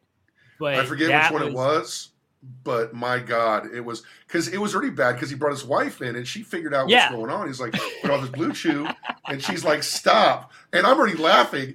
And then all of a sudden I hear Dax go, oh my God. And Finley's standing like right there. And I'm like, oh, that's it. That's it. Shut it down. The daughter, that little girl walked in on the Blue Chew commercial. There's no coming back from that. No, it was so hilarious though. And I'm like, oh, they're going to cut this from the final thing. And then I listened to make sure it was there. It's like, oh no, it's there. Let's go. It was so good. It was so good. That's the key. Another thing I've learned about podcasting, you have to keep those real moments in, right? Like there was a moment when we talked about Jay Briscoe, there was a moment where we had to kind of transition the show. And I'm like, I don't know how to do this. And I'm like, you want to take a drink? He's like, yeah, let's take a drink. And I listen back. And I think I said something like, I'm going to edit this out. And I listened back. I'm like, let's keep that in. That's real. You know, that's a real thing. And I think the audience appreciates the honesty. Yeah, for sure. Agree, yeah. When it comes to making music, to circle back to this, you have said, you know, the FTR song that you all like and enjoy. I'm the guy that made the FTR song before that, but still very cool that FTR, Tully Blanchard are walking out to a song that you did. It is. And, you know, I want to hate Mikey Ruckus. Like I really do. Mikey Ruckus is in my same zip code, has played in bands with guys that I've played in bands with. Never met him, but we're in the same circle. And so I want to hate the guy out of pure professional jealousy, but he's the nicest human being and also very talented, did a great job. Tony Khan hated my song. A lot of people didn't like the song. I made some choices. I went for it. I swung for the fences, and I'm okay with that. But it is disappointing that a song replaced it that is just beloved like no wrestling song ever. It's like I'm the Pete Best of wrestling podcasts. You know, like I was replaced by something beloved by everybody. It still stings a little bit, but not like something did something wrong, but that I didn't deliver something that was beloved as that. Now, my song never got a chance in front of an audience. It was built to get these yas going with the audience, you know? It never did that, but man, I made a good amount of money off of that. And I got a lot of exposure on that. And I got Tully Blanchard coming out with that. I cannot be disappointed at all. And I can't thank Tony Khan enough for allowing it. I can't thank Mikey Ruckus enough for being so cool. He gave me the heads up and was so sensitive about it, so cool about it. I love the new song. I wish it was my song, but I still have a Deonna Purrazzo song and I believe I still have Steve Macklin's song and Impact. And I don't know if I'll be making songs in the future. I'm not sure. I stopped doing it, but I might go back to it. We'll see. We'll see. But music is what I do. I'm in my music school. I taught a drum lesson, a bass lesson, a vocal lesson, and a guitar lesson a day, hour-long lessons. So music's all I do, and I love music. But man, it's hard to compete with something that you love so much. Yeah, I was going to ask real quick about how long. I'm sure it varies, but about how long would you say it takes you to like from start to finish to like the full process of making a theme song for a wrestler? It does vary, but I guess I would maybe 100 hours. Wow. I put in time, man. I put in time. I don't have a great studio. Like, it's in my family room, really. I have good software, I have decent guitars and decent amps, but I don't really have a studio setting where you can get great sounds out of. So I have to work really hard on that. Deanna's was easier because so much of it was synth, and so much of it is like, I'm doing this with my hand, you can't see. So much of it is like keyboarding to do string sounds. With the Dax thing, I had to play a lot of guitar solos and stuff. And so I get crazy. I get insane about details. I'm not an organized person. I'm not a detail-oriented person. But when it comes to music, I am. So I will obsess, and I got to step away because I'll just keep going.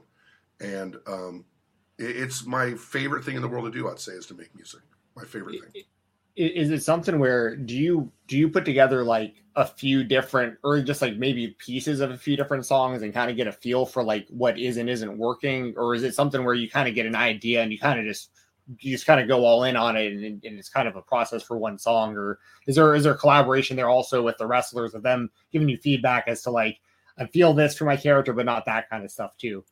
Both Deanna and FTR had a lot of feedback into different versions of the songs. So, and I don't mind, because the idea is I'm giving you a song that you're walking out to for a long time, maybe a little less for some people, but and that is a very involved process. Oh, I like this here, I like that there. Deanna's like, hey, this sounds like a Zelda theme song. I don't like it. And so I looked back at an old email, and she said, I liked my old WWE theme. And I'm like, man, I need to listen better, man. I need to like pay attention. I went back, listened to WWE theme, and saw the things that was in that mine was missing. As far as writing itself, I get the idea and I go with it. Inspiration is easy. We all have ideas. I teach this all the time, by the way. Inspiration is easy. We all have ideas. It's the crafting. The crafting is the work. Like the melody in Deanna's theme is, Matthew was there when I just came up. It was like, ba-da-da-da-da-da-da-da. That's the theme. Now, how do you build on it? How do you make it compelling? How do you make a part 2 to it? How do you do all these things to grow it into a song? That's the fun part.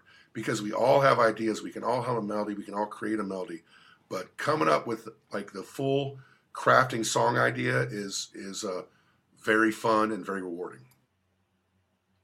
Matt, last thing before we let you go here. I know you're not in your studio, your professional setup that fans can see on watchwithdax.com. It's watchdax.com. I apologize. Let me get the YouTube the correct link there. It'll be correct in the description. The usual setup there, but we ask every guest, what's the coolest thing in the room you're in right now? If you can go pick it up and get it for us if you're able to. Yeah. I'll get this. I love this Charlie Chaplin statue right here. It's a music box, and I've had it on my mantle here at Mako Music for like 10 years. And I made it. We have kids who go to camps here, and they go to every camp. And I'm like, I wonder if I buy a second one, if they'll notice. And I put a second one on the mantle, and nobody noticed it. So then I bought a third one at eBay. This is an old music box, and nobody noticed. It was the most hilarious thing. Me and a student of mine, we just laughed. We're like, is anybody gonna notice? But this Charlie Chaplin statue, I don't know if you guys like Charlie Chaplin. Modern Times was worth a watch. It plays this song called Smile. And Smile is a song that he wrote for the movie Modern Times. And it's got this melody. Ba, ba, da, da, da, da, da, da, da, da, da, da, da. And 30 years later, these songwriters put lyrics to it. And Nat King Cole sang the lyrics, and that's the song that appeared in the Joker movie, the song Smile, which is smile if you're feeling lonely, smile, da, da, da, da, da. And it came from Charlie Chaplin making a movie by himself, acting it, directing it, doing all the stunts, and also writing the damn music. So it's my Charlie Chaplin statue. I told you I could talk a lot about myself, Jeremy. I'm sorry. No, you're That's fine. awesome. It is. That is why we do this show. We like learning about people that are in this space with us. So I appreciate you joining us. Yes, fantastic absolutely. story to close with the Charlie Chaplin music box. Matt, let everybody know where they can find you at. Well, it's FTR with Dax Harwood, the most talked about. I'd say the biggest podcast launch in a long time, the most talked about wrestling podcast these days. And the reason why, people like Dax. Get to know him. He's not what you think if you think badly of him. And of course, that drops now every Wednesday. It used to be Thursdays, but every Wednesday. You can watch it on YouTube, FTRWatchDax.com. And also, you can reach out to me on Twitter at Matt Coon Music. And that's pretty much it. Nothing else to promote. If you're in WWE and you want a wrestling theme, I guess you can give me a call and I'll make one. But other than that, it's just FTR with Dax Harwood and Matt Coon Music on Twitter. And I would just say be good to each other, be nice to each other. And that's my plug. I will say this. I'll put over the Dax Harwood podcast again, because legitimately, I spend a lot of my days, the majority of my days, listening to wrestling podcasts, wrestling interviews with everybody and anyone in the world of wrestling. And if I did not do that for a living, I would still listen to this podcast, assuming I'm a wrestling fan still in this world. I would still listen to this podcast because Dax is so insightful. He's so unafraid, and you do such a good job of steering the conversation, the research you do, the way the things you're able to get out of him. And I love you guys. You review tequila as well. That's one of my favorite segments on the show. So I love when you guys do that. It's a down to earth podcast, and Dax comes off as so genuine. Seems like the nice person in the world. And yes, you might have an opinion on him based on what he may tweet or other interviews. Or I will say this, if you read the articles, you might get a certain opinion about him. Listen to the show for yourself. Please listen to it for yourself. You'll come away, whatever your opinion is, it'll either validate it, or if you have a bad opinion about things, I promise it'll be turned around in some way, and you'll at least see his side of things. So everyone should listen to this podcast because it is fantastic. And Matt, you are half of that. So credit to you for pulling all of that out of him. Again, one of my favorite podcasts to listen to. I can't thank you enough for having me on. Me and Jeremy have been talking about this for like 6 months, like getting me on the show. And it's just my schedule on his nights is really tough. Steve, it's good to finally meet you. Big supporter of Fightful. Love everybody at Fightful. And big fan of you, Jeremy. And I'm glad you're feeling better. I hope you're doing good. And anything you ever need, you give me a holler, because I'm a big Jeremy Lambert fan as well. I appreciate that. I'm going to be at WrestleCade this year. Bryan Danielson is going to be there, and I'm going to pitch my entire podcast to him, and we're going to make that happen. So I'm going to be there, though, to hang out with all the pals, including you and Cass and Sean and everybody else who is going to be there. Guys, thank you for joining us here on the Creator Spotlight, and we'll be right back here on the Spotlight.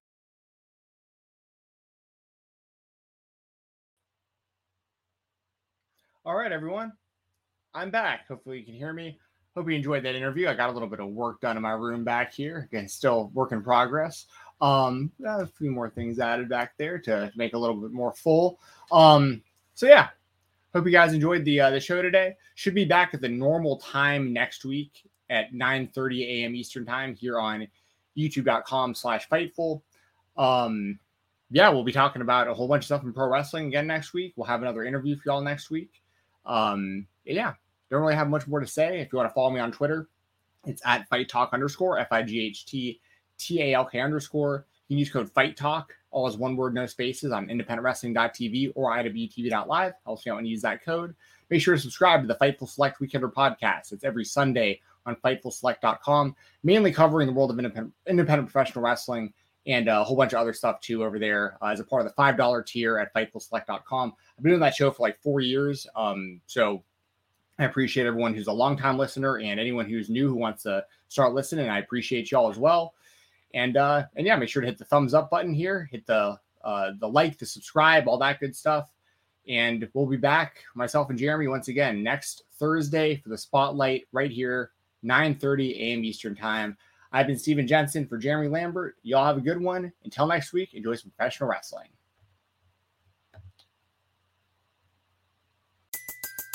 Everybody in your crew identifies as either Big Mac Burger, McNuggets, or McCrispy Sandwich.